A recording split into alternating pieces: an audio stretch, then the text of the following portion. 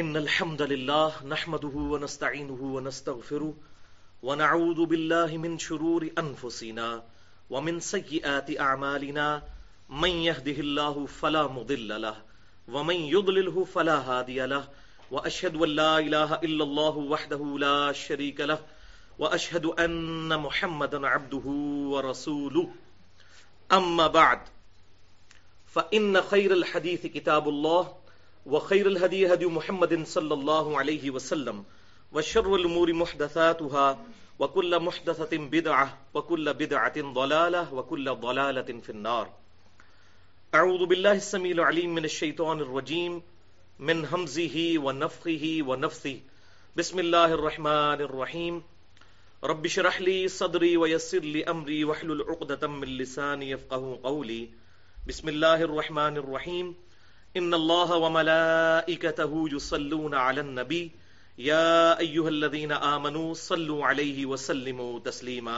اللهم صل على محمد وعلى ال محمد كما صليت على ابراهيم وعلى ال ابراهيم انك حميد مجيد. اللهم بارك على محمد وعلى ال محمد كما باركت على ابراهيم وعلى ال ابراهيم انك حميد مجيد. الحمدللہ آج 1 مارچ 2014 کو ہفتے کے دن قرآن کلاس نمبر 124 میں ہم سورۃ الاعراف کی آیت نمبر 200 سے لے کر 202 تک کے کانٹیکسٹ میں اپنے اسی موضوع کو آگے لے کر چلیں گے جس پہ ہم نے پچھلے ہفتے تقریباً 80 منٹ گفتگو کی تھی، اور ہماری وہ ویڈیو بک مسئلہ نمبر 83A کے نام سے اہل سنت پاک .com پر اپلوڈ ہو چکی ہے، ہمارے یوٹیوب کے چینل 720085 کے تھرو، اور اسی طریقے سے یوٹیوب پہ چینل ہے انجینئر محمد علی مرزا، اور tune.pk پہ بھی انجینئر محمد علی مرزا کے نام کا چینل موجود ہے، اس کے تھرو ہم نے یہ گفتگو اپلوڈ کی ہے، اور اس کا عنوان تھا مسئلہ نمبر 83A، شیطانی وسوسوں کا علاج قرآن و سنت کی روشنی میں۔ آج انشاءاللہ تعالی اسی گفتگو کا دوسرا حصہ ڈسکس ہوگا، اور اس پرٹیکولر گفتگو میں انشاءاللہ تعالی ہم آج کے دور کے ایک لیڈنگ ایتھیسٹ رچرڈ ڈاؤکنس کی جو کتاب ہے دا گاڈ ڈیلوژن، اس کا انشاءاللہ تعالی کریٹیکل انالیسز کریں گے، اور ہماری یہ ویڈیو بک پھر انشاءاللہ تعالی قیامت تک کے لیے ایک ایسٹ تیار ہو جائے گا اللہ کے فضل سے، اور یہ اپلوڈ ہوگا مسئلہ نمبر 83B کے نام سے، اور اس کا عنوان ہوگا Who created God? A critical analysis of modern satanic traps. یعنی اردو میں ترجمہ اس کا کر لیں، اللہ کو کس نے پیدا کیا، جدید شیطانی وسوسوں کا تحقیقی جائزہ۔ اور بھائیو، اللہ تعالیٰ کی طرف سے یہ کرامت ہوئی کہ آج سے ایگزیکٹ 5 سال پہلے، آج ہی کے دن یعنی 1 مارچ 2009 کو، آج 1 مارچ 2014 ہے، میں نے وہ لیکچر دیا تھا جو ہزاروں مسلمانوں کی ہدایت کا سبب بنا الحمدللہ، جو ہماری ویب سائٹ پہ مسئلہ نمبر 60 کے نام سے اپلوڈ ہے، Who is Allah in the light of latest scientific facts؟ اللہ کون ہے جدید سائنسی حقائق کی روشنی میں۔ یہ لیکچر تقریباً 72 منٹ کی گفتگو تھی جو 1 مارچ 2009 کو ہوئی، اور آج 1 مارچ 2014 کو اسی کا ایڈوانس ورژن ہے انشاءاللہ۔ اور وہ جو لیکچر ہے Who is Allah، اس میں میں نے جو امریکن چینلز ہیں، نیشنل جغرافک اور ڈسکوری چینلز، ان سے حاصل کیے ہوئے مواد کی روشنی میں اللہ تبارک و تعالیٰ کا تعارف کروایا تھا۔ اس کے علاوہ 2 اور لیکچرز ہیں جو آج کی گفتگو کے ساتھ کمپلیمنٹری ہیں، بڑے اہم لیکچرز۔ مسئلہ نمبر 59، منکرین خدا کو دلائل کے ذریعے دعوت، اور اس میں نے سورت نمبر جو 50 ہے قرآن کی، سورہ قاف پارہ نمبر 26 کے اندر اس کا مکمل ترجمہ اور تشریح تقریباً 55 منٹ میں بیان کیے تھے، اور یہ بات ہے 26 اگست 2011 کی. اور تیسرا اہم ترین لیکچر جو ہے، بہت اہم لیکچر، وہ مسئلہ نمبر 64 کے نام سے اپلوڈ ہے، قرآن اور انسان کی ہدایت کے 5 بنیادی سٹیپ. یعنی اگر کسی انسان تک وحی کی دعوت نہ بھی پہنچی ہو تب بھی وہ اللہ تعالیٰ تک پہنچ سکتا ہے. اور یہ لیکچر ہوا تھا سورہ آل عمران کے آخری رکوع کی روشنی میں. 17 اگست 2012 کو 66 منٹس کی یہ گفتگو ہے. تو یہ 3 لیکچرز آج کی گفتگو کے ساتھ کمپلیمنٹری ہیں، اس لیے میں نے ان کا تعارف کروا دیا. بھائیو، الحمدللہ میں خود بھی ایک پروفیشنل کوالیفائڈ انجینئر ہوں اور سائنس کا اسٹوڈنٹ ہوں. لہذا آج کی گفتگو کے حوالے سے اینڈ میں کسی کو کوئی سوال کرنا ہو تو وہ کر سکتا ہے. انشاءاللہ کسی پہ فتویٰ نہیں لگے گا. ہر شخص کو یہ حق حاصل ہے کہ وہ دلائل کی روشنی میں عقیدے کو بھی کوسچن کر سکتا ہے، لیکن گفتگو کے دوران کسی کو سوال کرنے کی اجازت نہیں، ورنہ ہماری گفتگو کا ڈیکورم خراب ہو جائے گا. اور بعد میں بھی اگر کسی نے ای میل پر رابطہ کرنا ہو تو میرا ای میل ایڈریس ہے mirza_95@yahoo.com، جس پہ الحمدللہ میں روزانہ درجنوں اور بسا اوقات سینکڑوں ای میلز کے جواب دیتا ہوں. اور اللہ تعالیٰ کا شکر ادا کرتا ہوں اس بات پر کہ اللہ تعالیٰ نے الیکٹرانک دعوت کرنے کی توفیق دی ہے، جو آج کے دور کی ریکوائرمنٹ ہے، ای دعوت. بھائیو، آج کی گفتگو کی ڈیٹیل میں جانے سے پہلے میں کچھ تمہیدی باتیں عرض کروں گا جو بہت ضروری ہیں. اور جب میں نے یہ لیکچر تیار کیا تو وہ تمہیدی تقریباً 1.25 گھنٹے کی بن رہی تھی. تو پھر میں نے یہ پورا لیکچر جو ہے اس کو اکیلے بیٹھ کے پورا ریوائز کر کے جو اس میں سے جو کریٹیکل چیز تھی 10-12 منٹ کی تمہید، اس کو پھر میں نے نکال لیا تاکہ ہماری یہ گفتگو تقریباً 1.5 گھنٹے کے اندر مکمل ہو جائے انشاءاللہ تعالی. تو ہماری جو گفتگو ہے تمہیدی، وہ انشاءاللہ تعالی 2 علمی پوائنٹس کی شکل میں ڈسکس کروں گا. علمی پوائنٹ نمبر 1 یہ ہے بھائیو کہ انسان کے پاس اللہ تعالی کی دی ہوئی نعمتوں میں سے سب سے بڑی نعمت انسان کی عقل ہے، انٹلیکٹ. اور میں نے پہلے بھی کئی دفعہ بتایا کہ اب جدید میڈیکل سائنس اس بات کی تصدیق کر چکی ہے کہ دماغ بھی سوچتا ہے اور دل بھی سوچتا ہے، لہذا دونوں چیزوں کو آپ ملا کر عقل کہہ لیں. حتیٰ کہ سب سے بڑا حق یعنی اللہ اور اس کے رسولوں پر ایمان لانا عز وجل وعلیہم الصلاۃ والسلام، یہ بھی اسی عقل کی بدولت ممکن ہے. اسی لیے اللہ تعالیٰ نے تورات اور انجیل کے اندر یعنی اولڈ ٹیسٹیمنٹ اور نیو ٹیسٹیمنٹ میں بھی اور اس فائنل ٹیسٹیمنٹ یعنی قرآن حکیم کے اندر بھی وہی 10 کمانڈمنٹس ارشاد فرمائی ہیں جو تورات اور انجیل کے اندر موجود تھیں. اور قرآنک ورژن ان کا سورہ بنی اسرائیل کی آیت نمبر 22 سے لے کر 39 تک ہے، 17 آیات میں. اور اس میں جو 9th کمانڈ آئی ہے سورہ بنی اسرائیل آیت نمبر 36، بسم اللہ الرحمن الرحیم وَلَا تَقْفُ مَا لَيْسَ لَكَ بِهِ عِلْمٌ إِنَّ السَّمْعَ وَالْبَصَرَ وَالْفُؤَادَ كُلُّ أُولَٰئِكَ كَانَ عَنْهُ مَسْئُولًا. اے انسان، کسی چیز کی پیروی اس وقت تک مت کر جب تک کہ تجھے اس چیز کے بارے میں ڈیفینیٹ علم حاصل نہ ہو جائے. بے شک کان، آنکھیں اور عقل، اپروپریٹ ٹرانسلیشن فواد کی ہے عقل. فعید کہتے ہیں عربی میں بھجیا کو، فائدے والی چیز کو، ایکسٹریکٹ کی گئی چیز. ان 3 اعضاء کے بارے میں تجھ سے پوچھا جائے گا کہ تو نے ان 3 اعضاء کو استعمال کر کے حق بات حاصل کرنے کی کوشش کیوں نہیں کی. اسی طریقے سے سورہ الزمر کی آیت نمبر 9 کے اندر اللہ تعالیٰ نے ارشاد فرمایا بسم اللہ الرحمن الرحیم قل هل يستوي الذين يعلمون والذين لا يعلمون انما يتذكر اولو الالباب. اے محبوب صلی اللہ علیہ وسلم فرما دیجئے کہ علم والے اور بغیر علم والے برابر نہیں ہو سکتے، اور نصیحت تو قبول نہیں کرتے مگر عقل والے، اولو الالباب. اور اس کے برعکس جو لوگ اپنی عقل کو استعمال نہیں کرتے، اپنے کانوں کو استعمال نہیں کرتے، اپنی آنکھوں کو استعمال نہیں کرتے، اللہ تعالیٰ نے ان کے ایک ایک عضو کا ذکر کر کے آخر میں گاڑا فتویٰ لگایا ہے. جو لوگ کان استعمال نہیں کرتے، آنکھیں استعمال نہیں کرتے، عقل استعمال نہیں کرتے، سورۃ الاعراف کی آیت نمبر 179 میں اللہ تعالیٰ نے ان پر گاڑا فتویٰ لگایا، اولئک کالانعام بل ہم اضل. یہ لوگ تو جانوروں کی مانند ہیں مگر بلکہ اس سے بھی بڑھ کر. اولئک کالانعام بل ہم اضل. یہ لوگ جانوروں کی مانند ہیں بلکہ اس سے بھی بڑھ کر. والعیاذ باللہ.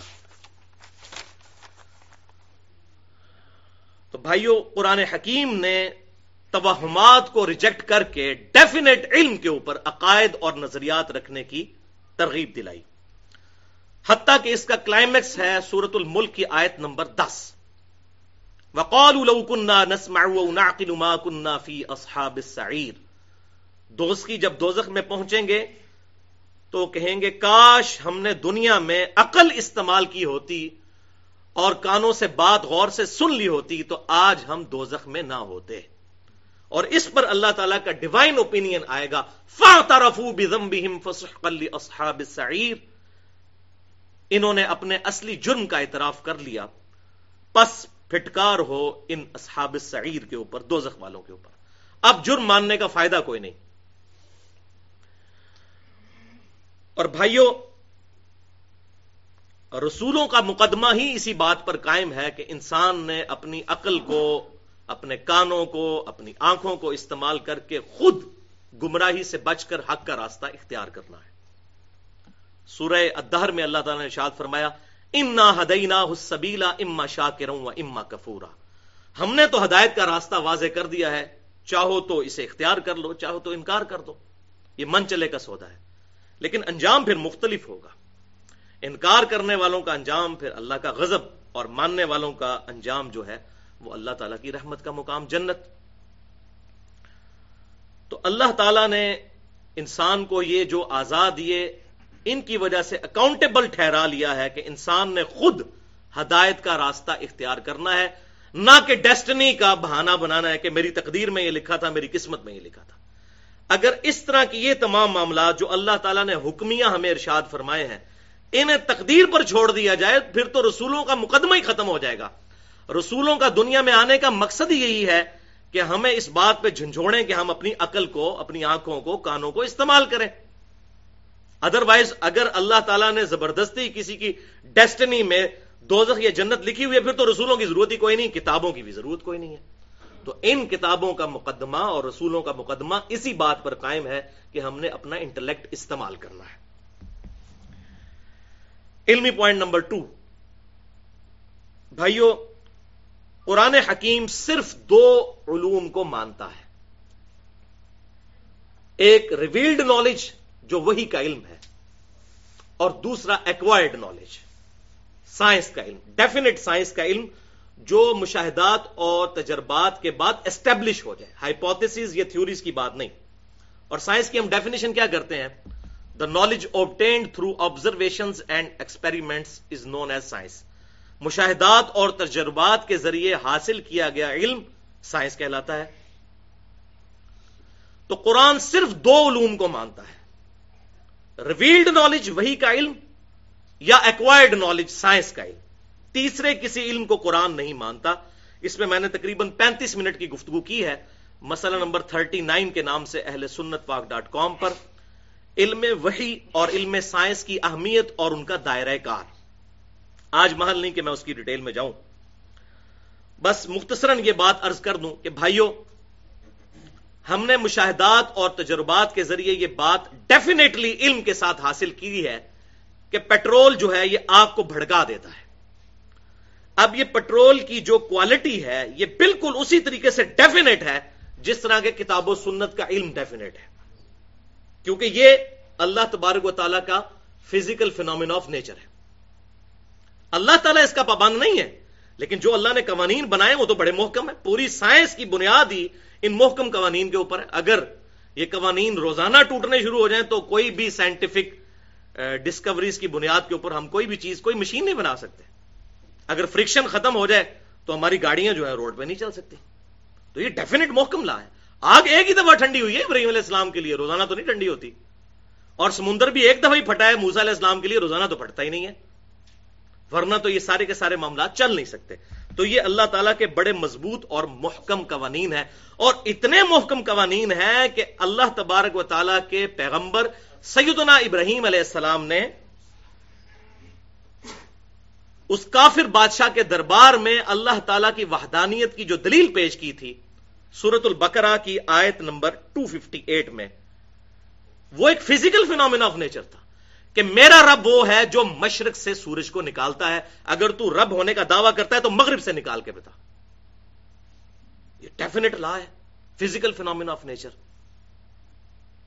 اللہ تعالیٰ اس کا پابند نہیں، لیکن اس نے قانون تو بنایا، تو اس پر وہ کافر خاموش ہو گیا. میرا رب وہ ہے جو مشرق سے سورج نکالتا ہے. یہ ود رسپیکٹ ٹو زمین ہے. بعض کفار اس کے اوپر بھی اعتراض کرتے ہیں جی سورج تو نکلتا ہی کوئی نہیں ہے. تو ود رسپیکٹ ٹو زمین تو بھائیو، یہی کفار جب اپنی اخبار کے اوپر روزانہ ٹائمنگ دیتے ہیں تو کیا دیتے ہیں؟ سن رائز اور سن سیٹ. تو اس وقت اگر ہم ان کا مذاق اڑانا شروع کر دیں کہ بھائی سن تو رائز کرتا ہی نہیں نہ سیٹ ہوتا ہے، تو کہیں گے نہیں نہیں یہ تو زمین کے ریفرنس ہے. تو بھائی یہ بھی زمین کے ریفرنس سے بات ہو رہی ہے، ریلیٹو ٹو زمین، ورنہ سورج تو غروب ہوتا ہی نہیں ہے. وہ تو زمین کی جو گردش ہے اس کی وجہ سے سارے معاملات چلتے ہیں. وہ مسئلہ نمبر 60 جو ہے ہو از اللہ، ان میں نے ڈیٹیل سے بتایا اس لیکچر کے اندر. بہرحال جو ایسی بات ہو جس پہ دونوں علوم متفق ہو جائیں، ریویلڈ نالج بھی اور ایکوائرڈ نالج بھی، تو وہ نور علی نور ہے. اس کے برعکس جو شے ریویلڈ نالج سے بھی ثابت نہ ہو اور ایکوائرڈ نالج سے بھی ثابت نہ ہو تو قرآن اس کو حق نہیں مانتا، اسلام اس کو حق نہیں مانتا. مثال کے طور پر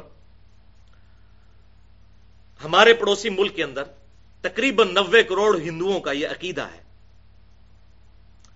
کہ زلزلہ اس لیے آتا ہے کہ ایک گائے ہے، اس نے ایک سینگ کے اوپر زمین کو اٹھا رکھا ہے، جب وہ تھک جاتی ہے تو دوسرے سینگ پہ اٹھاتی ہے، تو بس اسی کے ہلنے کی وجہ سے زلزلہ آتا ہے. اب اس کی دلیل نہ تو ریویلڈ نالج میں موجود ہے اور نہ ایکوائرڈ نالج میں. ہاں ہمیں ایکوائرڈ نالج میں جیولوجی کی فیلڈ کے لوگ جیولوجسٹ بتاتے ہیں کہ ٹیکٹونک پلیٹس کے ڈسٹربنس کی وجہ سے زلزلے آتے ہیں. اچھا اب ان پلیٹس کو ڈسٹرب کون کرتا ہے؟ اس کا جواب پھر سائنس نہیں دے گی، اس کا جواب ریویلڈ نالج سے ہوگا کہ ساری کی ساری چیزیں ایک supreme being, super natural agency یا سپریم اتھارٹی نے کنٹرول کی ہوئی ہے ٹائنیسٹ ڈیٹیل تک. وہ تو بس فزیکل فینومینا آف نیچر کو صرف ڈسکور کرتے ہیں کہ ایسا ہوتا ہے اس وجہ سے. اچھا جی مد و جزر آتا ہے سمندر میں کشش ثقل کی وجہ سے، گریویٹیشنل فورس آف مون کی وجہ سے سمندر میں موجیں اڑتی ہیں. اچھا تو یہ فورس کہاں سے آئی، کیوں موجود ہے مادے کے اندر؟ اس کے اوپر پھر سائنس خاموش ہے. وہ کہتے ہیں یہ فزیکل فینومینا آف نیچر ہے، بس دیٹس آل، اس سے آگے نہیں. اسی طریقے سے یہ عقیدہ رکھنا کہ کالی بلی رستہ کاٹ جائے گی تو یہ نحوست کی نشانی ہے، تو اس کو نہ ریویلڈ نالج سپورٹ کرتا ہے نہ ایکوائرڈ نالج سپورٹ کرتا ہے. یہ ایکسپٹیبل بات نہیں ہوگی. اسی طریقے سے گھر کی منڈیر پر کوے کا بولنا مہمانوں کی آنے کی پیشن گوئی ہے، اس کو نہ ریویلڈ نالج سپورٹ کرتا ہے نہ ہی ایکوائرڈ نالج. تو حقیقت بات یہ ہے کہ بھائیوں پھر اس طرح کی چیزیں جب کسی ریلیجن میں داخل ہو جائیں دین کے نام کے اوپر، تو پھر یہ چیزیں لوگوں کو دین سے ہی متنفر کروائیں گی. وہ کہیں گے یہ کیا اللاجیکل باتیں کرتے ہیں. اور اسی لیے میں کہتا ہوں کہ آدھا سچ بڑا خطرناک ہوتا ہے. رچرڈ ڈاؤکنز نے جو کتاب لکھی دا گاڈ ڈیلوژن، اس میں آدھا سچ موجود ہے. جن چیزوں کا رونا ہم بھی روتے ہیں کہ ایسا نہیں ہونا چاہیے، وہ خود کتاب و سنت کے خلاف ہیں باتیں، اور پھر ان کو موقع ملتا ہے اور وہ پھر اپنے غلط نظریات کو اس آدھے سچ کے ساتھ ملا کے پروپیگیٹ کر دیتے ہیں، اور مسلمانوں کا دماغ پھر الٹا چلنا شروع کر دیتا ہے. تو یہ رچرڈ ڈاؤکنز جو ہے بیسیکلی یہ آکسفورڈ یونیورسٹی انگلینڈ کا پروفیسر ہے. اس کی عمر تقریباً 73 ایئرز ہے، 1941 کی یہ پیدائش ہے، اور اس نے 2006 کے اندر اس کی کتاب پبلش ہوئی. 406 صفحات پر مشتمل وہ کتاب ہے، اور میں نے الحمدللہ نیوٹرل ہو کے اس پوری کتاب کو اسٹڈی کیا ہے. ظاہر ہے کہ جب تک کسی کے نظریات پڑھے نہ جائیں اس کے اوپر کسی قسم کا ایکسپرٹ اوپینین دینا غلط ہے. تو اس نے اس کتاب کا نام رکھا دا گاڈ ڈیلوژن. ڈیلوژن کہتے ہیں فریب دیا گیا نظریہ. تو اس کا کہنا یہ ہے کہ یہ کائنات کسی گاڈ نے بنائی, کسی الہ نے بنائی, کسی اللہ نے بنائی, کسی بھگوان نے بنائی, کسی سسٹینر نے بنائی, کسی وشنو نے بنائی, کسی رب نے بنائی. یہ تمام چیزیں ایک فریب دیا گیا نظریہ ہے جو آباء و اجداد کے ساتھ چلتا آ رہا ہے. اس کی کوئی دلیل نہیں ہے. تو اس لیے اس نے اپنی کتاب کا نام رکھا دا گاڈ ڈیلوژن. اور اس میں اس نے پھر ڈیٹیل کے ساتھ 406 صفحات آپ دیکھیں. اب کتاب پہ اگر میں اس طریقے سے کمنٹس کروں کہ اس کتاب میں ایسا سچ ویسا ربط نہیں ہے جیسا کہ ایک لکھنے والے کے قلم میں ہونا چاہیے, ظاہر ہے وہ ہر بندے کی کیپیبلٹی بھی نہیں ہوتی. اب کوئی کہ جی مولانا مودودی صاحب کے جو قلم میں طاقت تھی وہ باقی علماء کے قلم میں آ جائے تو ایسا ہو نہیں سکتا. یہ تو گاڈ گفٹڈ صلاحیت ہے. بندہ اپنے ویوز بیان کرتا ہے لیکن ان کے قلم میں ایک طاقت تھی. تو وہ ہم اس چیز کو ایڈریس نہیں کرتے کہ اس کے قلم کا جو وہ ربط ہے وہ اتنا اچھا نہیں ہے, لیکن جو دلائل دیے ہیں ان کو انشاءاللہ تعالی ہم ڈسکس کریں گے. اور یہ جو کتاب ہے دا گاڈ ڈیلوژن, اس کو انشاءاللہ تعالی میں 5 علمی پوائنٹس کی شکل میں ڈسکس کروں گا. ایک دفعہ درود شریف پڑھ لیجئے. اللہم صلی علی محمد وعلی آل محمد کما صلیت علی ابراہیم وعلی آل ابراہیم انک حمید مجید. اللہم بارک علی محمد وعلی آل محمد کما بارکت علی ابراہیم وعلی آل ابراہیم انک حمید مجید. علمی پوائنٹ نمبر 1. بھائیو, یہ جو کتاب ہے دا گاڈ ڈیلوژن, یعنی گاڈ کا نظریہ ایک فریب دیا گیا نظریہ ہے. اس کتاب کے اوپر اگر میں ایک جملے میں اپنا ایکسپرٹ اوپینین بیان کروں تو وہ ایک جملے کی شکل میں یوں بنے گا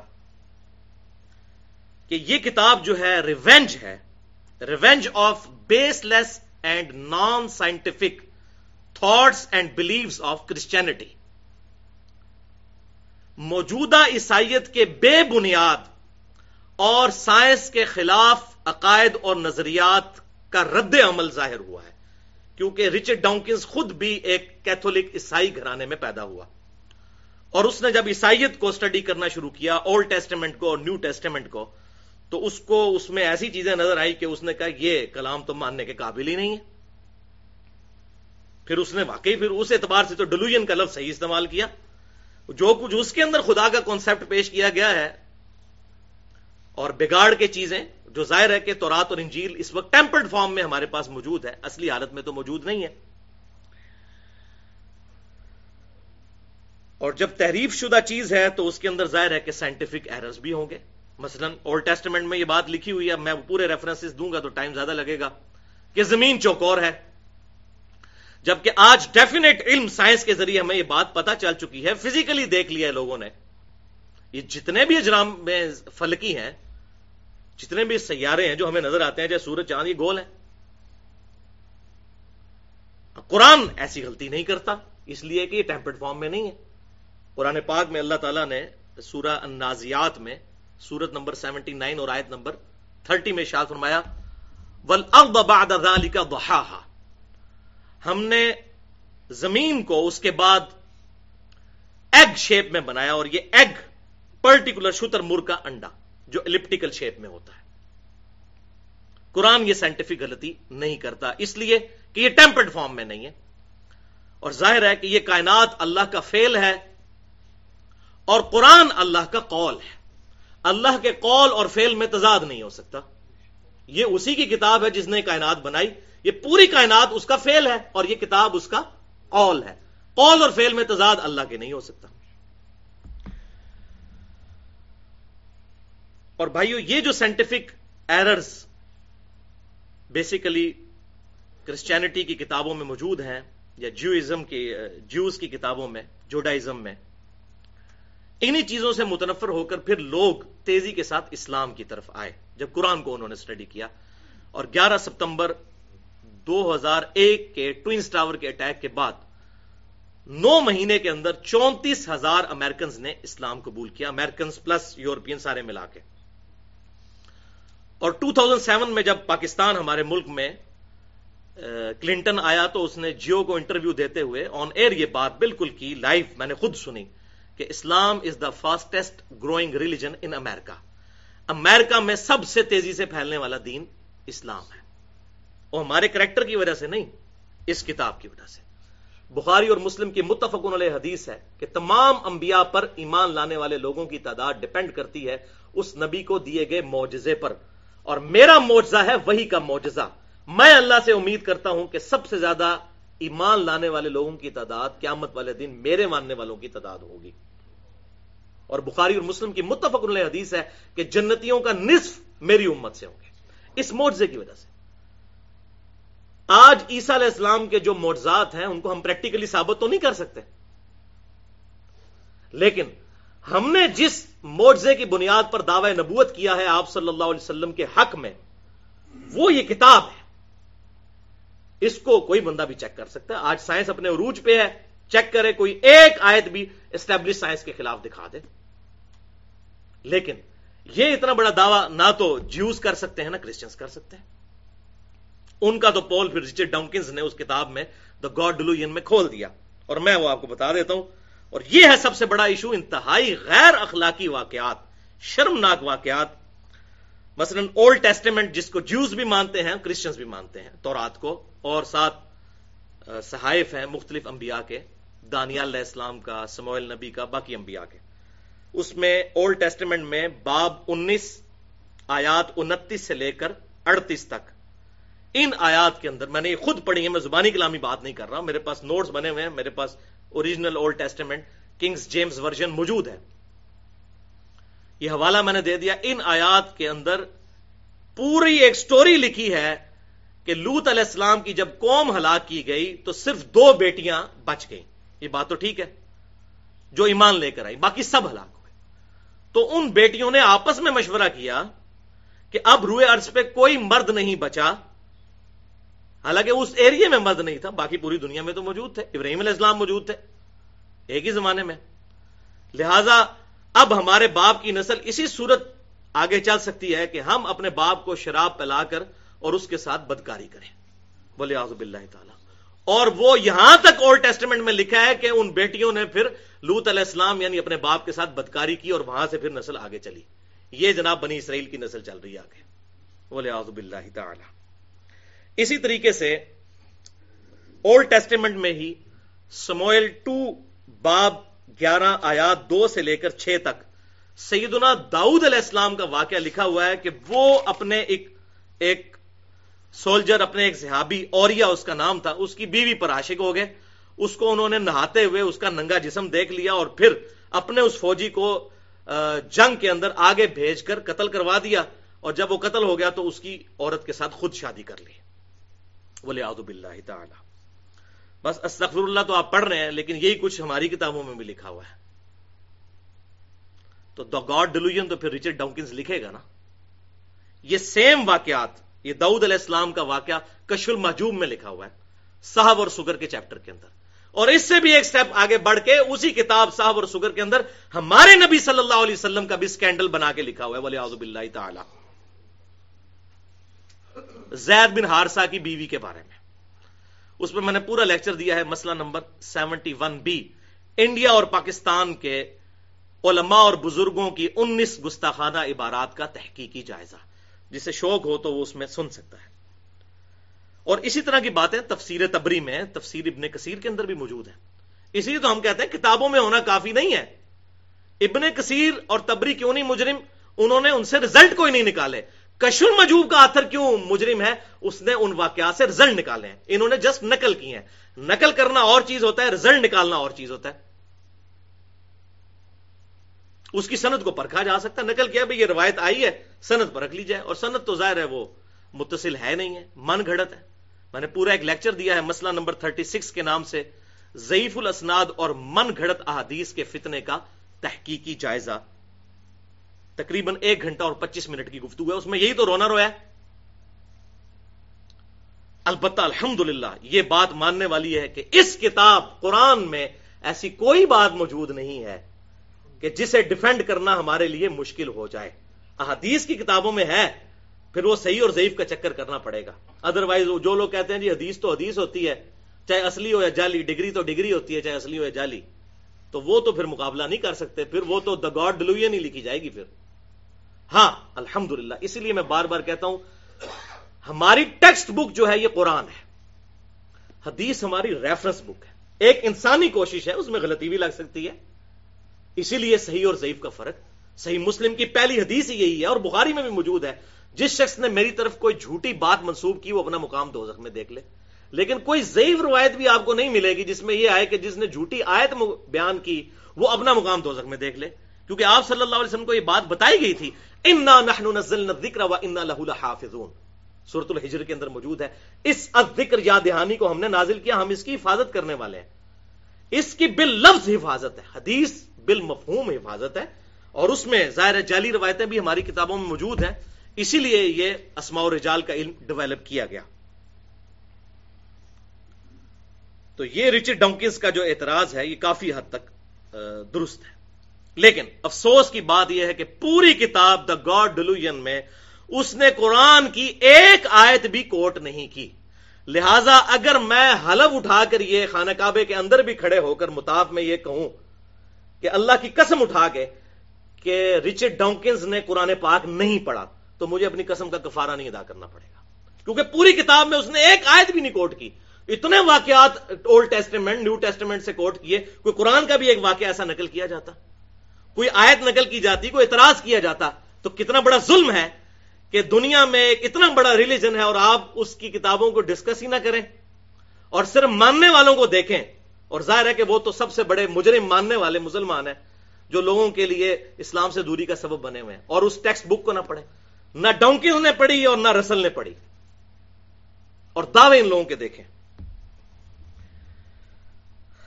علمی پوائنٹ نمبر 2، اور وہ ہے بھائیو، رچرڈ ڈانکنز نے اعتراض کیا ہے پرٹیکولرلی جو مسخ شدہ پرورٹڈ قسم کی مذہبی نیچر ہوتی ہے. اب آپ خود سمجھ جائیں، یعنی کہ علماء کی کیٹیگری کو، کہ ان کا پورا زور گیٹ اپ کے اوپر ہوتا ہے لیکن اخلاقی اقدار ان کے بالکل نچلے درجے کے ہوتے ہیں. حقوق العباد کے معاملے میں یہ لوگ اتنے اچھے نہیں ہوتے، بس لوگوں کو گیٹ اپ کے اوپر زور دلواتے ہیں، اور جو مورل ویلیوز ہیں ریلیجن کی وہ پس پش ڈال دیتے ہیں. اب آپ لاکھ کہتے ہیں کہ جی ہماری کتاب میں لکھی ہے، وہ کہتے ہیں بھائی مسئلہ یہ ہے کہ کوئی درخت اپنے پھل سے پہچانا جاتا ہے، تو آپ جو مسلم ہونے کا دعویٰ کرتے ہو آپ تو پھل ہو نا اس اسلام کے درخت کے، تو ہم نے تو آپ کو ہی دیکھنا ہے نا. یہ گلے سڑے پھل دیکھیں گے تو درخت کے بارے میں تو یہ، اب ہم یہ تو نہیں ان کو کہہ سکتے یہ پھل جو ہیں وہ 1400 سال پہلے جا چکے ہیں. تو کتنا شرم کا مقام ہے. اور بلکہ یہ کتاب پڑھ کے تو یقین کریں مجھے اپنے بارے میں بھی بڑا خوف لاحق ہوا کہ ہم کہیں اسلام کے لیے ہرڈل تو نہیں بن گئے ہوئے. یعنی اگر ایک غیر مسلم ہمارے کریکٹر کو اسٹڈی کرتا ہے وہ کیا سوچے گا. گندگی ڈالتے ہیں ہم لوگ اوپنلی سڑکوں کے اوپر، جہاں چاہیں گے چھلکا پھینک دیں گے. وہاں یہ لوگ نہیں کرتے، ایسے لوگوں کا خیال کرتے ہیں. اب یہ جو مورل ویلیوز اور اخلاقی اقدار ہیں بیسیکلی، اب ایک عام آدمی کو تو اس کے ساتھ غرض ہے، آپ ماتھا گھسا دیں نمازیں پڑھ کے، اس سے مجھے تو کوئی فائدہ نہیں ہے. آپ کی اخلاقیات سے میں متاثر ہوں، برے اخلاق سے یا اچھے اخلاق سے، تب اس کا نفع یا نقصان مجھے پہنچے گا. اور اسی طریقے سے یہ جو مسخ شدہ جو مذہبی نیچر ہے، لوگوں پر کفر کے فتوے لگانا اور یہاں تک کہ قتل کر دیا جائے ان کو، ایک عام مسلمان کو جو کلمہ گو ہے، میں کہتا ہوں چاہے اس میں جتنی بھی مرضی بڑی خرابی پائی جاتی ہے، کسی انسان کی جان لینے کا حق اللہ تعالیٰ نے کسی کو نہیں دیا. سورۃ المائدہ میں اللہ تعالیٰ نے فرمایا کسی ایک انسان کو مارا پوری انسانیت کا قتل ہے. اور ایک مسلمان اسلام کے نام پر دوسرے مسلمان کی جان لے لے، یہ کون سا اسلام ہے؟ اور ظلم کی انتہا ہے کہ اب پاکستان کے اندر 2014 میں ہم 1 مارچ کے دن بیٹھے ہوئے ہیں، یہاں پہ پولیو ٹیموں کے اوپر حملے ہو رہے ہیں. یہ کون سا اسلام ہے؟ جبکہ ہم نے ڈیکیز کی اسٹڈی کے بعد یہ بات لرن کر لی ہے کہ پولیو ایک ایسا مہلک مرض ہے کہ ویکسینیشن کے بغیر اس کا علاج نہیں ہے. لوگ معذور ہوئے پڑے ہیں، دیکھ لیں، پوری زندگی کے لیے پورے خاندان ڈسٹرب ہے. اور پھر جناب اب حتیٰ کہ امام کعبہ کو کانفرنس کروانی پڑی ہے. میں کل ٹی وی پہ دیکھ رہا تھا، اس نے فتویٰ دیا کہ جناب یہ پولیو ٹیموں پہ حملہ نہ کریں، پولیو کے قطرے پلانا کوئی غیر شرعی نہیں ہے. یعنی ان کا اسلام آپ دیکھیں کہاں پہ آ کے رکا ہوا ہے. ان سے پوچھیں کہ ایمانداری سے بتاؤ پچھلے سال میں کتنی نمازیں فجر کی آپ نے تکبیر اولیٰ سے پڑھی ہیں جو اسلام کی بنیاد ہے. اور اس طرح اسلام کا امیج غلط، پھر خودکش حملوں کے ذریعے عوام الناس کو نشانہ بنانا. ٹھیک ہے، اس میں یہ بات بھی صحیح ہے کہ امریکہ بھی اپنے مقاصد کی خاطر یہ کام کر رہا ہے، لیکن ہم بھی پاکستان میں بھائی رہتے ہیں، ہمیں بھی پتہ ہے اس وقت ہمارے ملک کے اندر کیا ہو رہا ہے. جتنا مرضی پردہ ڈالیں تو حقائق تو سارے کے سامنے. یہی معاملہ جو ہے کرسچینٹی کے اندر بھی رچرڈ ڈاؤکنز نے آبزرو کیا کہ کیتھولک اور پروٹیسٹنٹ وہاں پہ لڑتے ہیں ایک دوسرے کے خلاف قتل کے فتوے، جس طرح یہاں پر شیعہ سنی کی بنیاد پہ ایک دوسرے کو قتل کیا جا رہا ہے. ابھی میں وہ رپورٹ سن رہا تھا کہ یہ جو پاکستان کے طالبان ہیں ان کے 50% جو گروپس ہیں ان کے امیر لشکر جھنگوی کے ایکس بڑے بڑے مجاہدین ہیں. اور لشکر جھنگوی ہم سے کوئی بھولا ہوا ہے جو سوائے دیوبند کے دنیا کے ہر مسلمان کو کافر سمجھتے ہیں علی اعلان. تو جب یہ لوگ وہاں جائیں گے تو جا کے کیا اسلام پھیلائیں گے؟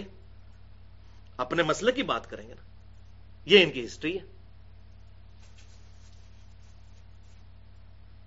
جو ان کی ڈیمانڈ جائز ہے، میں اس ڈیمانڈ کے اوپر بات نہیں کرتا، وہ پوری نیشن کی ڈیمانڈ ہے. بات طریقے پہ ہو رہی ہے. اسی طریقے سے یہاں سے بھی اگر کوئی زیادتی کرتا ہے گورنمنٹ کی طرف سے یا فوج کی طرف سے اگر زیادتی ہوتی ہے ہم اس کو کنڈیم کرتے ہیں. مسئلہ یہ نہیں ہے، مسئلہ یہ ہے کہ اسلام کا امیج لوگوں تک کیا جا رہا ہے. تو شیعہ سنی فساد کی بنیاد کے اوپر قتل و غارت کیا جا رہا ہے. شکر ہے کہ رچرڈ ڈاؤکنز نے ایک مہربانی کی دا گاڈ ڈیلوژن میں. اس کو مہربانی اس لیے کرنی پڑی کہ اس کا اپنا نام بیچ میں آ رہا تھا کہ جب لوگوں نے اعتراض کیا کہ آپ کہتے ہیں جی ایتھیسٹ جو ہیں بڑے اخلاقی لوگ ہیں، تو دنیا میں 2 بڑے ایتھیسٹ جو ہیں انہوں نے تو لاکھوں نہیں کروڑوں لوگ قتل کیے ہیں. نمبر 1 ہٹلر اور دوسرا اسٹیلن. جرمنی اور رشیا، ان دونوں کے جرنل پیرلل میں جنگ عظیم دوم کے اندر جو کچھ ہوا.